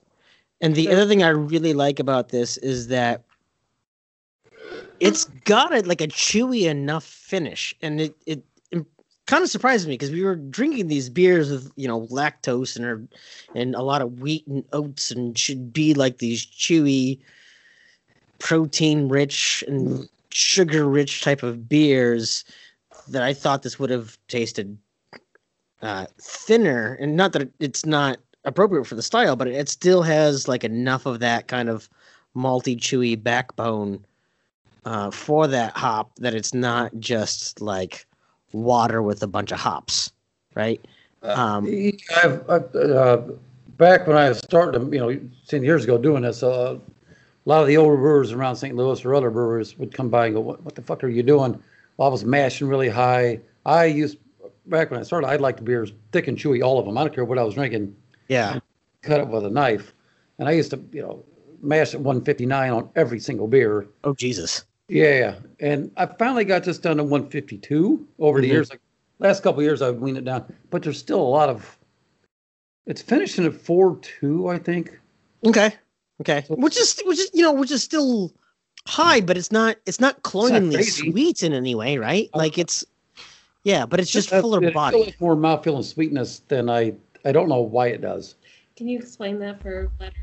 Because there is when you mash high, what happens? Oh, you leave a lot of long chain texture. You make the beer more mouthfeel and chewy at higher mash temperatures. Libby, it's all right. Like we got into this last week where I do the same thing. I'm like, oh yeah, these long chain dextrins and higher gravity, and Aaron's like, shut up, Tim. What do you mean by high gravity? I don't think so, Tim.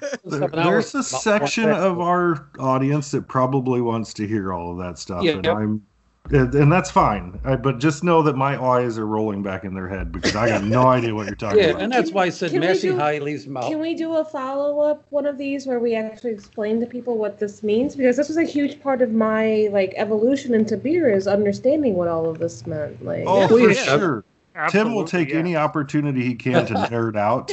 And sound smart for once. And go deep into the weeds. If you go back and listen to our podcast with a guy that I know, David Whitney, who's a beer line installer, cleaner. That's his business, right? And boy, did they get nerdy on some of the, draft systems are still one of the things near and dear to my heart. Draft systems. What do you do at altitude? And what do you do this? And literature, I'm your gal. Yeah, but what do you do at altitude? And this, that, or the other. And so Steve, talk about mash temperature and how it relates to sugar. We don't have to say gravity or Plato or any of those terms. Just talking about how temperature and mash relates to the final mouthfeel of a beer. If you typically mash, 146 to 160s have always been the numbers you've always heard. You can go a little higher, you can go a little lower. So to just do a quick one, if you mash at a lower temperature, you get a thinner beer, a little more alcohol produced out of it. Why?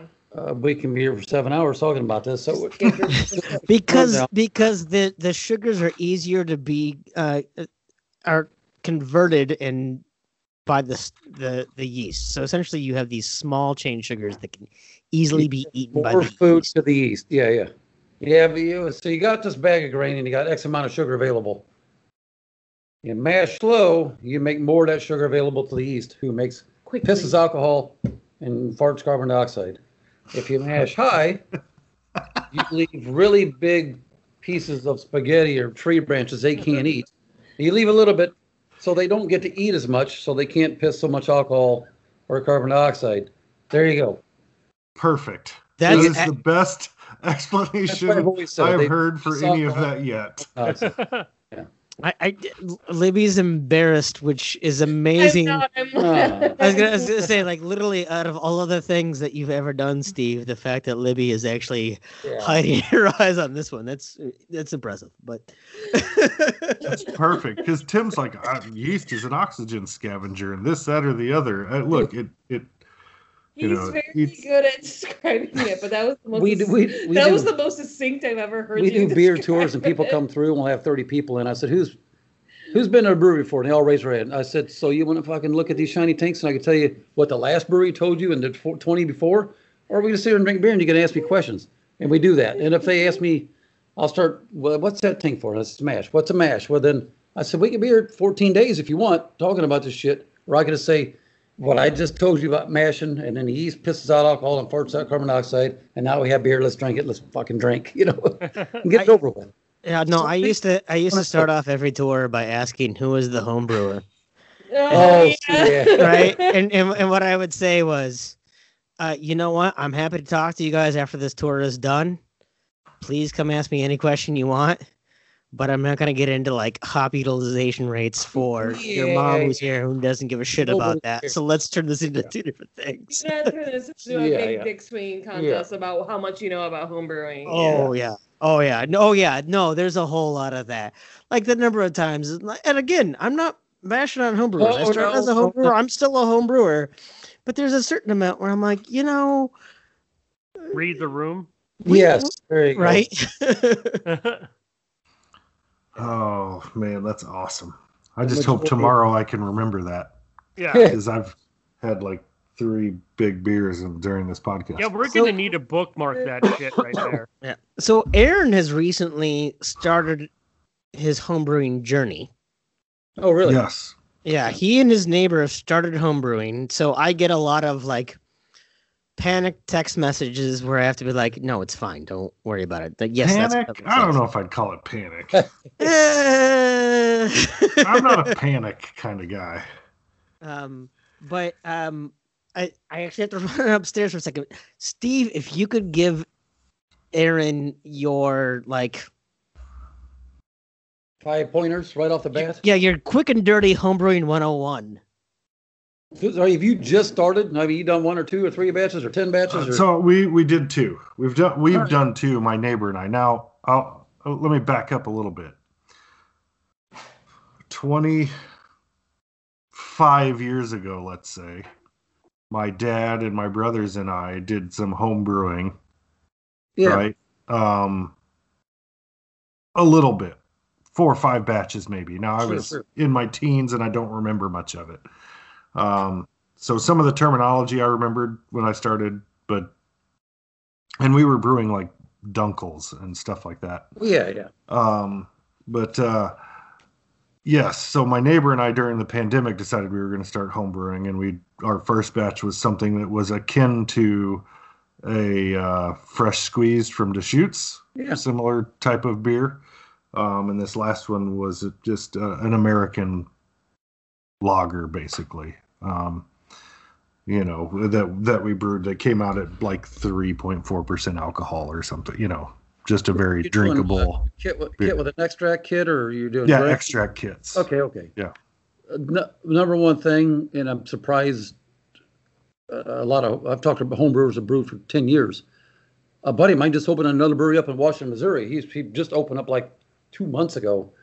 Made phenomenal homebrew, but he didn't understand the whole keep oxygen per when you're done after you put yeast in a beer or wort or whatever the hell you want to call it. You want to keep every molecule of oxygen out of that you can. So anytime you're moving the beer, anytime after you put the yeast in, keep the air away from the beer all you can. When I was homebrewing, I was super anal about shit. Every tube and hose got purged before I moved the beer. That, and you have to be sanitary. I know you've heard that before, but they're not paying me for shit. Star San, 5-star chemicals. I love them. Still use them in my brewery on everything.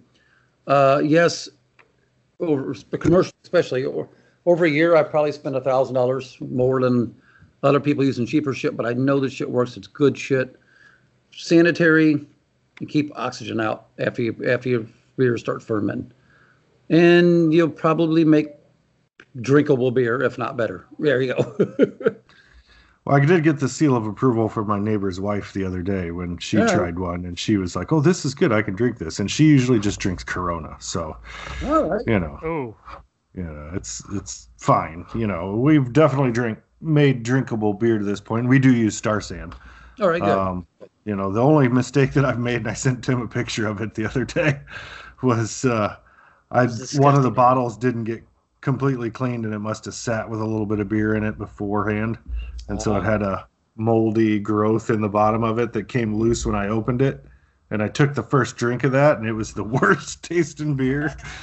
And then it was foaming out of the bottle just for like 5 minutes. Gusher, yeah. And it was... Yeah, well, yeah, you obviously had some secondary fermentation from whatever... Oh, yeah, it was... adventitious. Would we call that a wild...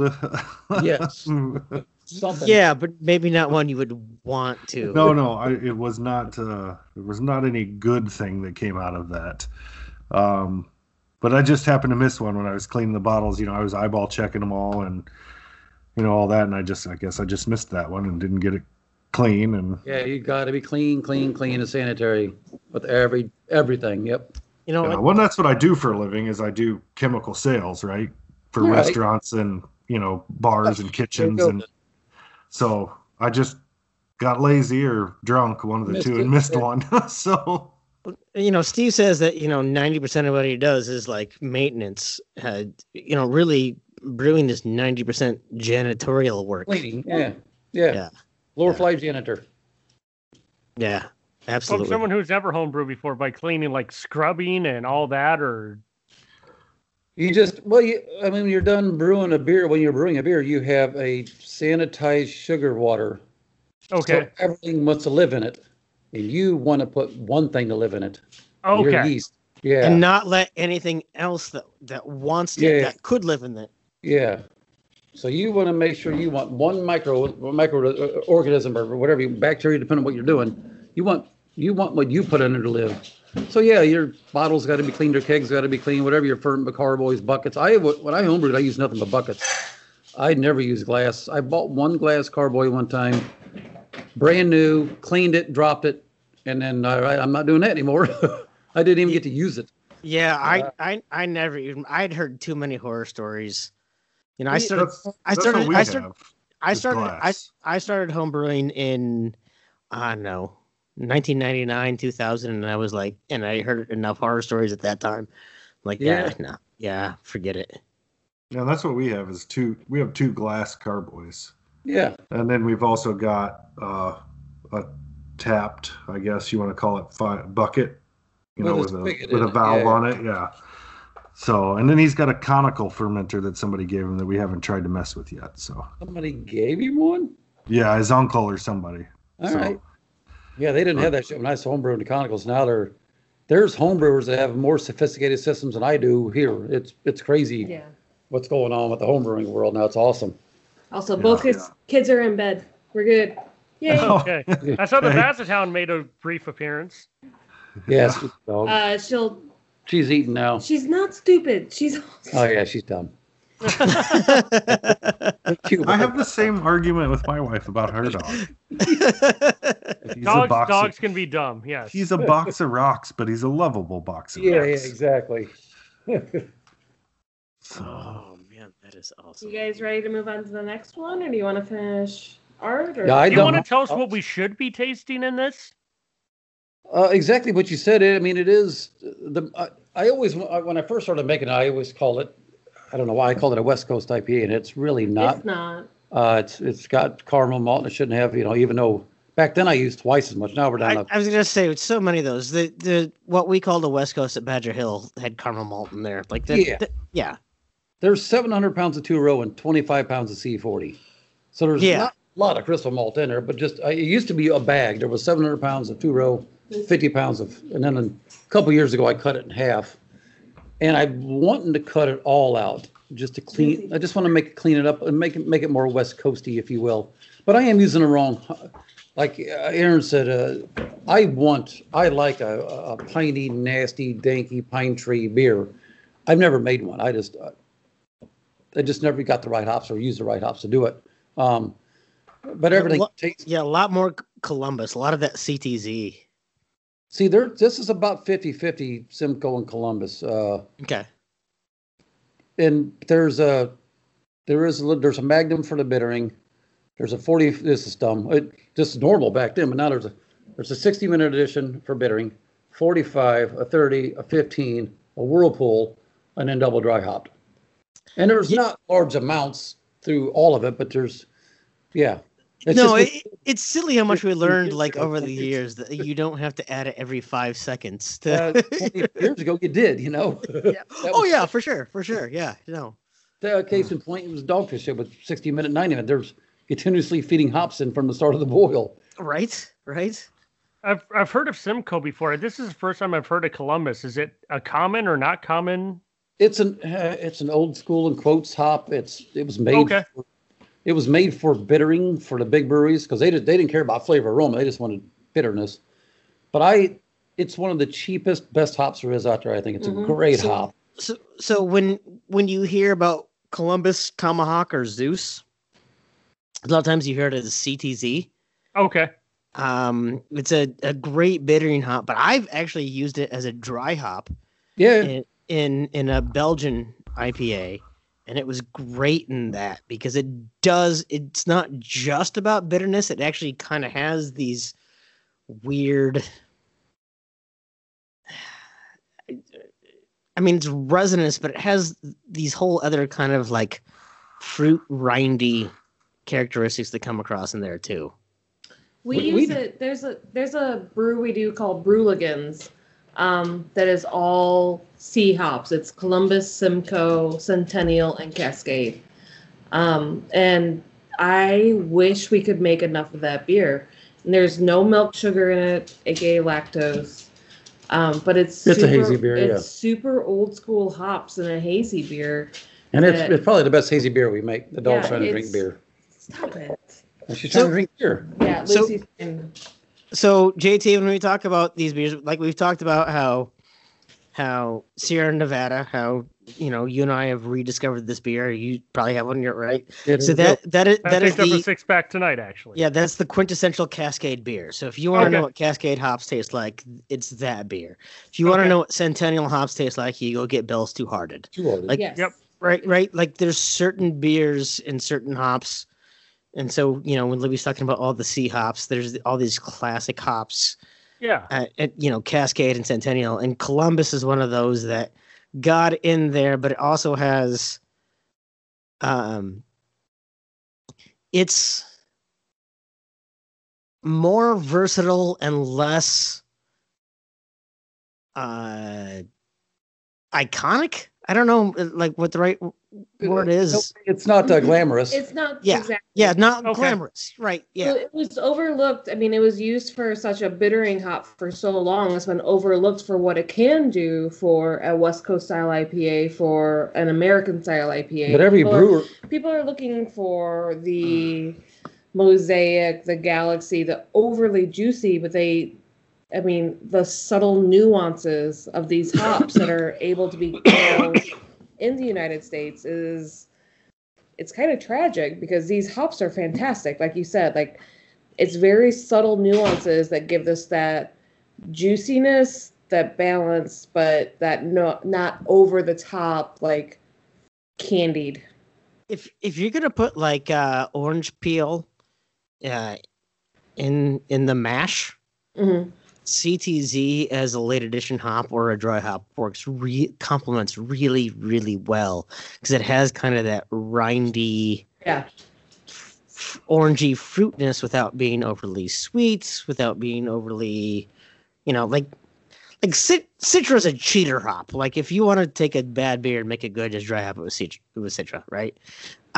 Columbus takes more of a deft hand. Like don't put in too much, but don't just rely on it in the boil. Same with Zythos. I mean, I mean, we have a 100% Zythos double IPA that we produce maybe once every couple years. And I mean, people demand it, but it's hard to get that. I mean, it's called Rat Salad also, which is also a hard. It's a Black Sabbath reference for this guy, but it's 100% Zythos, and I mean that I love that beer. Yeah, we Is probably. Go ahead. Sorry.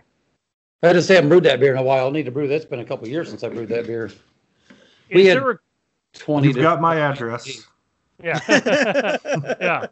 I can drive down. It's not that far of a drive from my house to get down there. Tim asked when we were going to make it to St. Louis. I don't know, Tim. We got a lot of places we got to go. I know we do. We do. That's the problem. We got the Oregon trip with Anya, Yeah. and then Yeah. we've got to go to St. Louis now, which we could go into Kansas City, hit dubious claims in Excelsior Springs, and then go over to St. Louis. Yeah, that's 3.5 hours then or something. Yeah, that's an easy drive. I mean, I've gone down to San Diego and visited Anya. Anya Carter is. I cannot wait to meet that woman. She is fantastic. I got to hang out with her when she was still at South Park. I go out to San Diego every year. But man, I love that woman. She's awesome. she's just amazing. Yeah. But, Is there a quintessential Columbus beer then? No, that's Centennial. Nobody's really like single hop with. Okay. I mean, they probably have, but not a big beer everywhere kind of a thing. It's used in a lot of beers. McKellar did this single hop series once. I bet they sure, did a Columbus one there. You could probably find. Okay. Yeah, he's done about everything he can do. Right.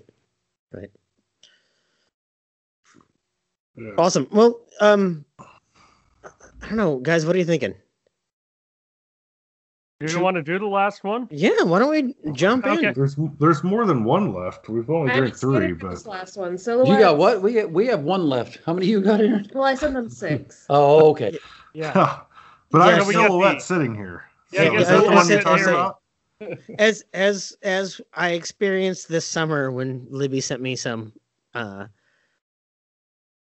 8 months ago or whatever, there's a more than enough. Bonus beers. Yeah. No. Yellow So Seal, if we do fuck silhouette, I'm going to need to grab some more water here. But yeah. Yeah, I have been very Go, grateful. JT. I've been very grateful that you guys have spent enough of your budget on sending beers out to. Yeah, I feel somebody. like we should do you want us to PayPal you some money for this? Because this $100 stuff is amazing. We need $1.377 million so we can buy the building we're in. No. So go ahead. No. That's No. unfortunately a little out of my budget. I've been trying to get that just for Bitter Units to keep going. So We're still trying to figure out how to pay Tim.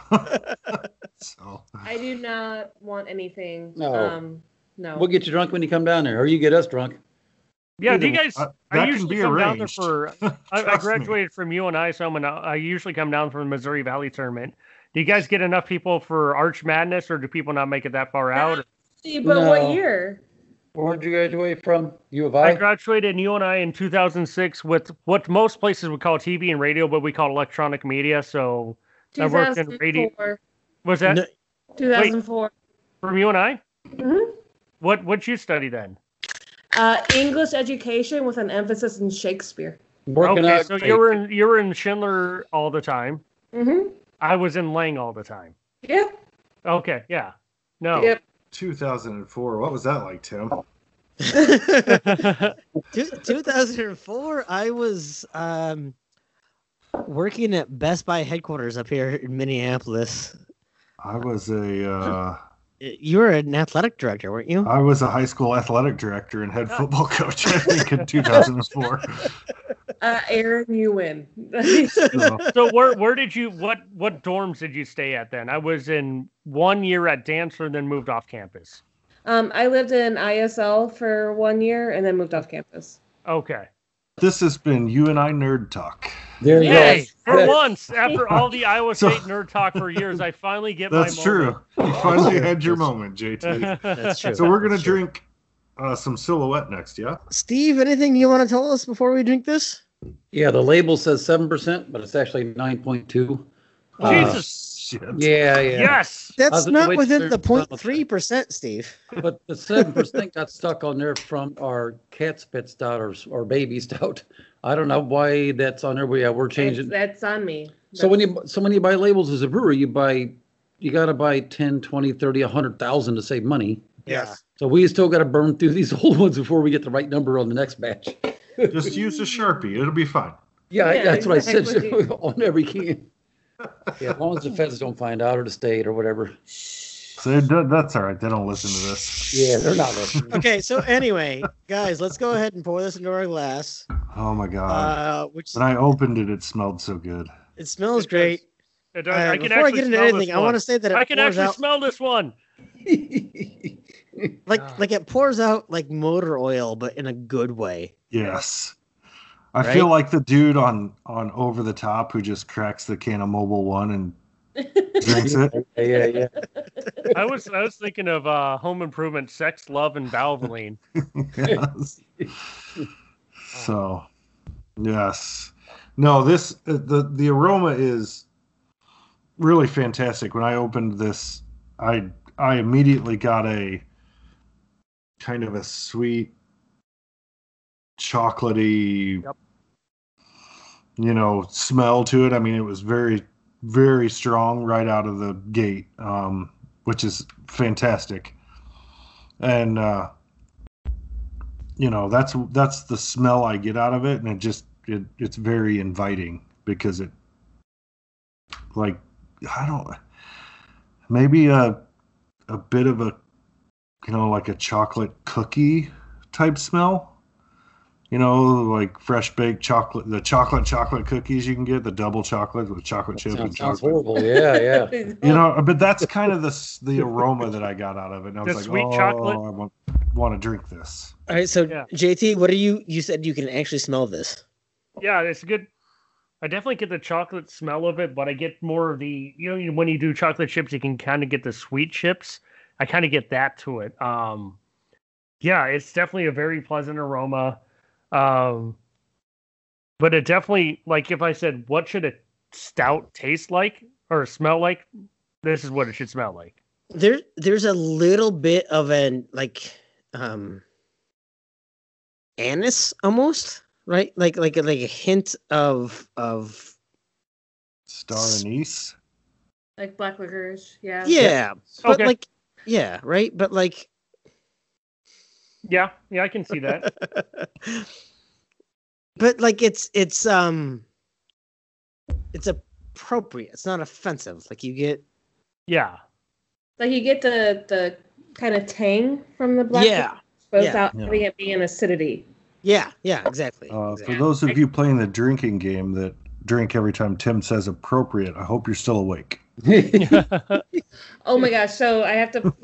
Go finish. We drove to Montana for Steve's 50th last month, and we listened to the Brewing Network, where they did one with the Rare Barrel with Alex and Jay.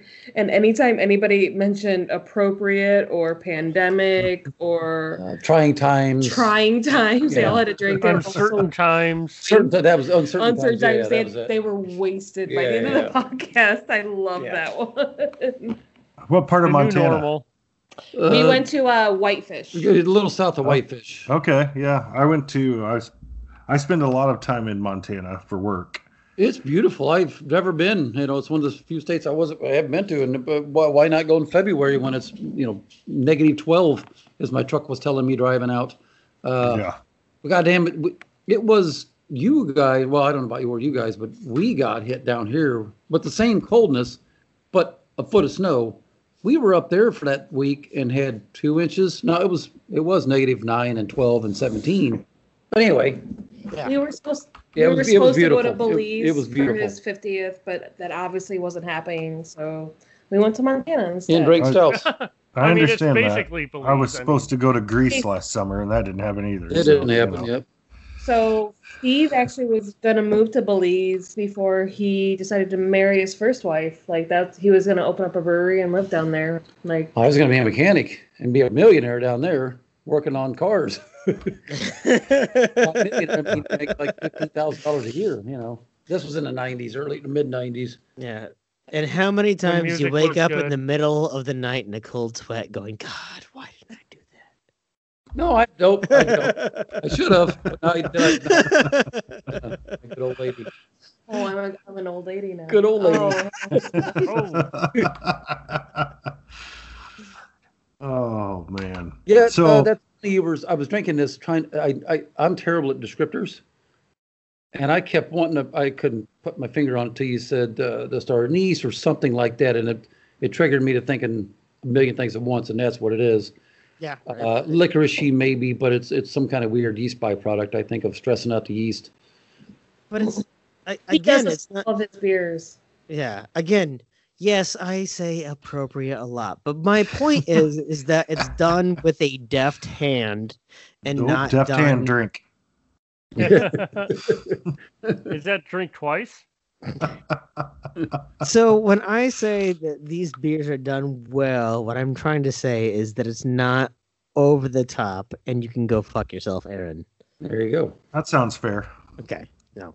To be So okay. fair. So anyway, we're there with aroma, appearance. I It's think black. we all agreed. it's dark. It's dark. It's a stout. Motor oil. It's kind of insulting, but it's appropriate. And a very chocolate colored head when you pour Yep. it. You know, that nice chocolatey, light chocolate color. So I am Yeah. still getting a head around the edge of the glass, though. yep, me too. Okay. All right. So mouth, Looks like an feel, eclipse. taste, and finish. Go ahead, Like, JT. Hold on a second here. I was gonna say, like, I'm impressed by like how thick it poured that it doesn't feel like I'm trying to slug down molasses. Like it has like a Right. I'm Right? really proud that it's only 4 ingredients. Like a lot of people use like LME or milk sugar. Like this doesn't contain any of Yeah, that. it's a beer. Yeah. It's just Yeah. a straightforward stout, and I'm really happy with what Steve's been able to do with the mouthfeel with this one. Yeah. right. It's There's yeah. I was going to just say, despite the fact it's as thick and as heavy as it is, it's kind of actually a light mouthfeel for me. Has a little bit of effervescence for me. Yeah, it's definitely got the effervescence, and it's smooth. You look at this, you're like, this is just gonna be thick as hell, and it's not. It's like almost like an optical illusion that tastes amazing. Like, yeah.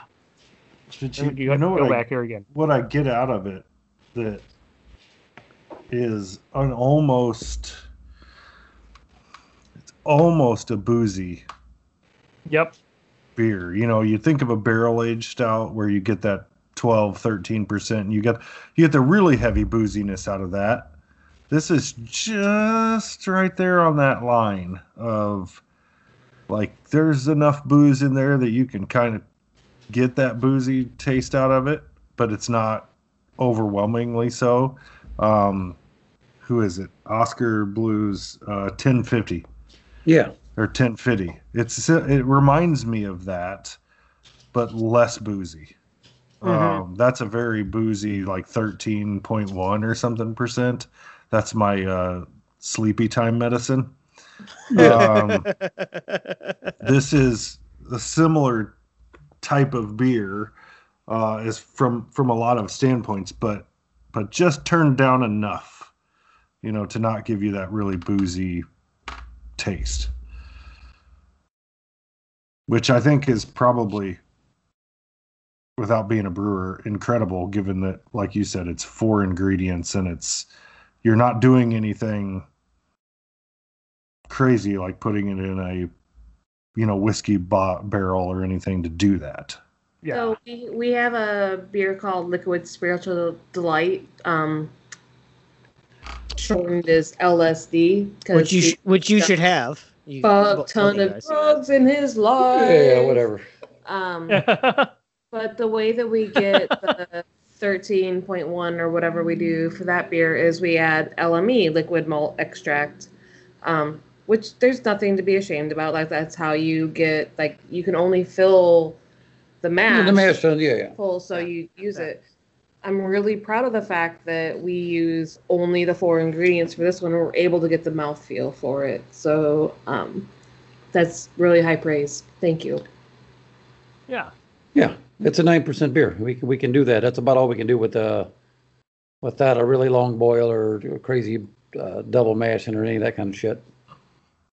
Steve, have you put this into to bourbon barrels or any Yeah, other type of barrels? I still think it doesn't hold. I think it It thins doesn't out. hold up as well for Really? whatever reason.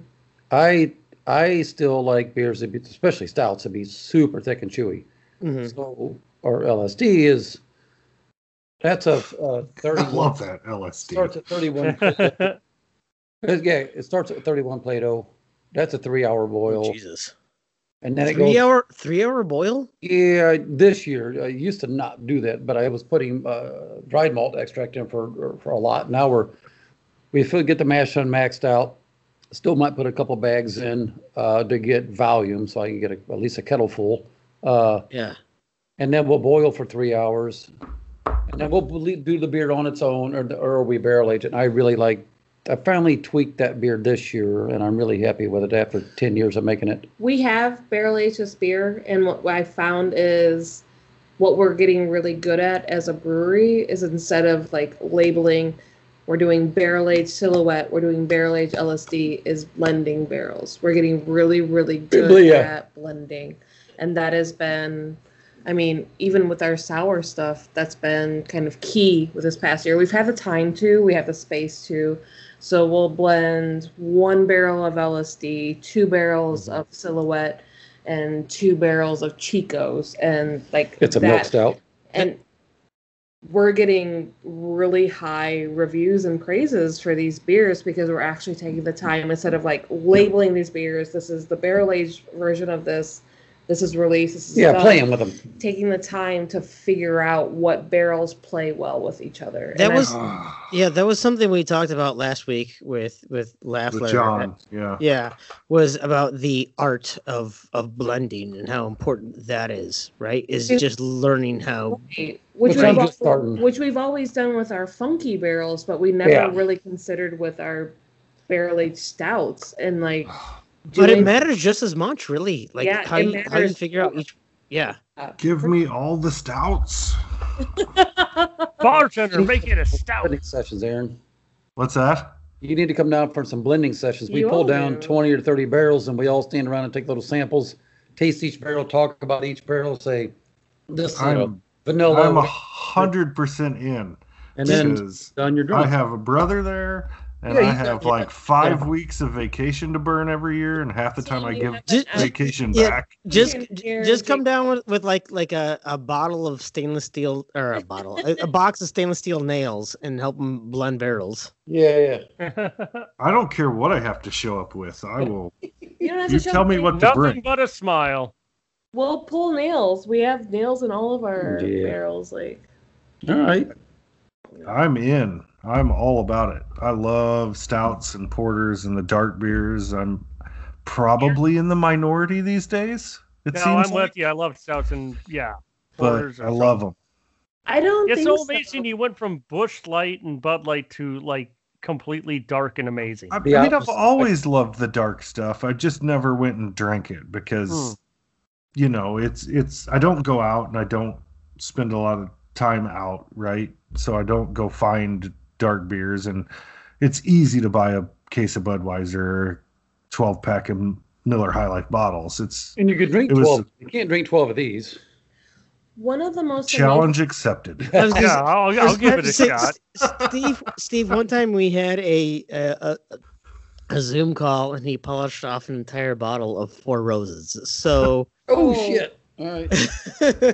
one of the most amazing things about COVID is, I mean, a year ago, almost to the day tomorrow, is when we shut down everything, is to show people's tastes have come out. Like, we had 4 different saisons that we could not move to save our life. And the moment that COVID hit, we basically sold out of them. Same with stouts, like, Yeah, it was weird. People would come It's been- here and buy, and we had them for 6 months or a year. it's been really eye-opening to watch people when they come in to the tasting room buy what they think that people should buy versus when they're able to have that ability online to buy what they want to buy. Okay. As well as beer-wise. It was kind of weird because the Saison wouldn't move on tap. It would. Bottles wouldn't sell. COVID hit. We were just to go only, and we sold the crap out of them because people we sold out within like a week. Yeah. Yeah, I love Saisons. I love. That is the best beers. I love stouts and porters. It's like I'm on either end of the spectrum. It seems like to me. Like I'm not an IPA guy, although they're fine.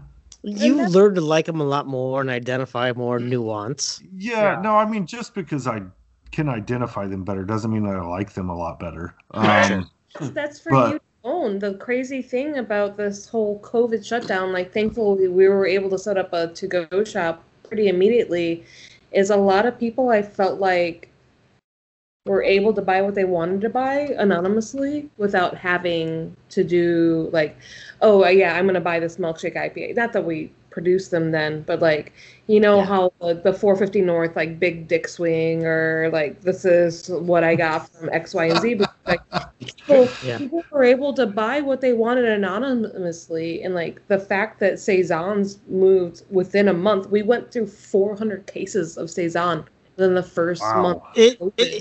It's really amazing. Aaron, when I was still brewing, I tried to brew Saisons. I had one of my brewers had this rye Saison recipe that I'm like, I want to make this. and the taproom manager's like, I can't sell this beer. And I'm like, I don't give a fuck. We're going to make this beer. But it was all going to go down the drain if she wasn't going to try to sell it. And it was one of those things that was such a struggle. That's not something that gets Joe and Jane Sixpack excited to come into your tap room, but there's some of the best beers ever. But people can order anonymously online for to go. Saisons are some of the more quickly. Tim, you come down here, you brew that beer. We'll donate to the charity of your choosing. You come down here, brew. Yes. Holy shit! I love this idea. No, do it, Libby. I will hold you to this. Yeah. If I can come down and brew with Steve, I don't like rye or rye Saison, so let's do it. Let's say, Steve, if I can hold you to this, can I come down to weekend is on? We got an empty Can I tank. come down to St. Louis and brew with you guys? Be here by midnight, Stop 1 a.m. it. No. Do you want Seriously, Steve? Can I come down and brew with you? Well, sure. Why not? I love doing that shit.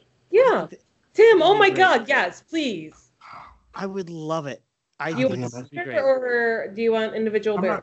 I'm not going to know what to do, but I'm going to have to be there for that. Yes, Aaron. No, I was saying we need to find a way to make a Bitter Units beer one of these days, too. I got to think. So my folks live in Missouri now. They've retired years ago now, but live back in Missouri. They live south of Sedalia, about 20 minutes. Mm-hmm. Down by the Truman Lake of the Ozarks confluence there. My grandparents are from Sedalia. Yeah, so they live down in Lincoln, technically. So I may be back this summer, and I may have to just dump my wife and kid off. Yeah, that's at the grandparents' house and come to St. Louis for a few days. So. Did we just lose Tim? Yeah, he's quit. I think he's getting another beer. Or peeing. He ran off. Okay. That's okay. I still hold the record. I'm the only person to have passed out during the middle of a podcast. Yeah, but that day you were driveway drinking with your. It was a shenanigans. But fest. you guys were doing like 13% stouts and no, it was all fresh hop IPAs. Okay, but you were tying one on like 4 hours before the podcast started. Yeah, maybe even earlier, maybe even like 6 hours before the podcast started. Yeah, it was fresh hop season, and we bought a bunch of fresh hop IPAs and started drinking them, and we were sharing them. Right, we were pouring a 16-ouncer tall boy, and between 3 people. So I'm like, we're not drinking that much. Nope, it's fine. Okay, we did the math the next day, and we'd had like 10 apiece in 4 hours. That'll do it. And it was an absolute mess. All right, JT, this is Max. Hi, Max. This is my OG kitty. I like Max is like, oh, you're on a computer right now. Let me get in front of it and put my butt in your face. Tight shit. Yeah, that's kind of his MO. Yep. Oh, so when is the next stout? When's the next barrel thing? Barrel blending? Probably about 2 months. 2 or 3 months. Because I then can we're do that. a year on some barrels again. Yeah. Yeah. So Aaron, let's figure it out. Yeah, we're gonna have to do that. Yeah, a time where you and I can fly down there. I will. 2 months. I'll bring a recipe to Steve and say, hey, fix this recipe and let's go brew Yeah, this together. Recipe, That's whatever it is. I mean, that's easy enough. That's in May, June. So Well, we're in no, that ballpark. We'll Yeah. all be vaccinated by then. Like all of our By staff has next had week, our yeah. first- yeah. Yeah. We're all shotted up here. We're going to be in the next couple days. Yeah, see, that'll be perfect. I'll come down. I'll brew with Steve, and you I come will down drink. and just Session. yeah. I promise to drink. That's all I can promise. We can do that. You and me, same page. You want me to stand behind the bar and pour beers? I can do that, but I'm gonna drink.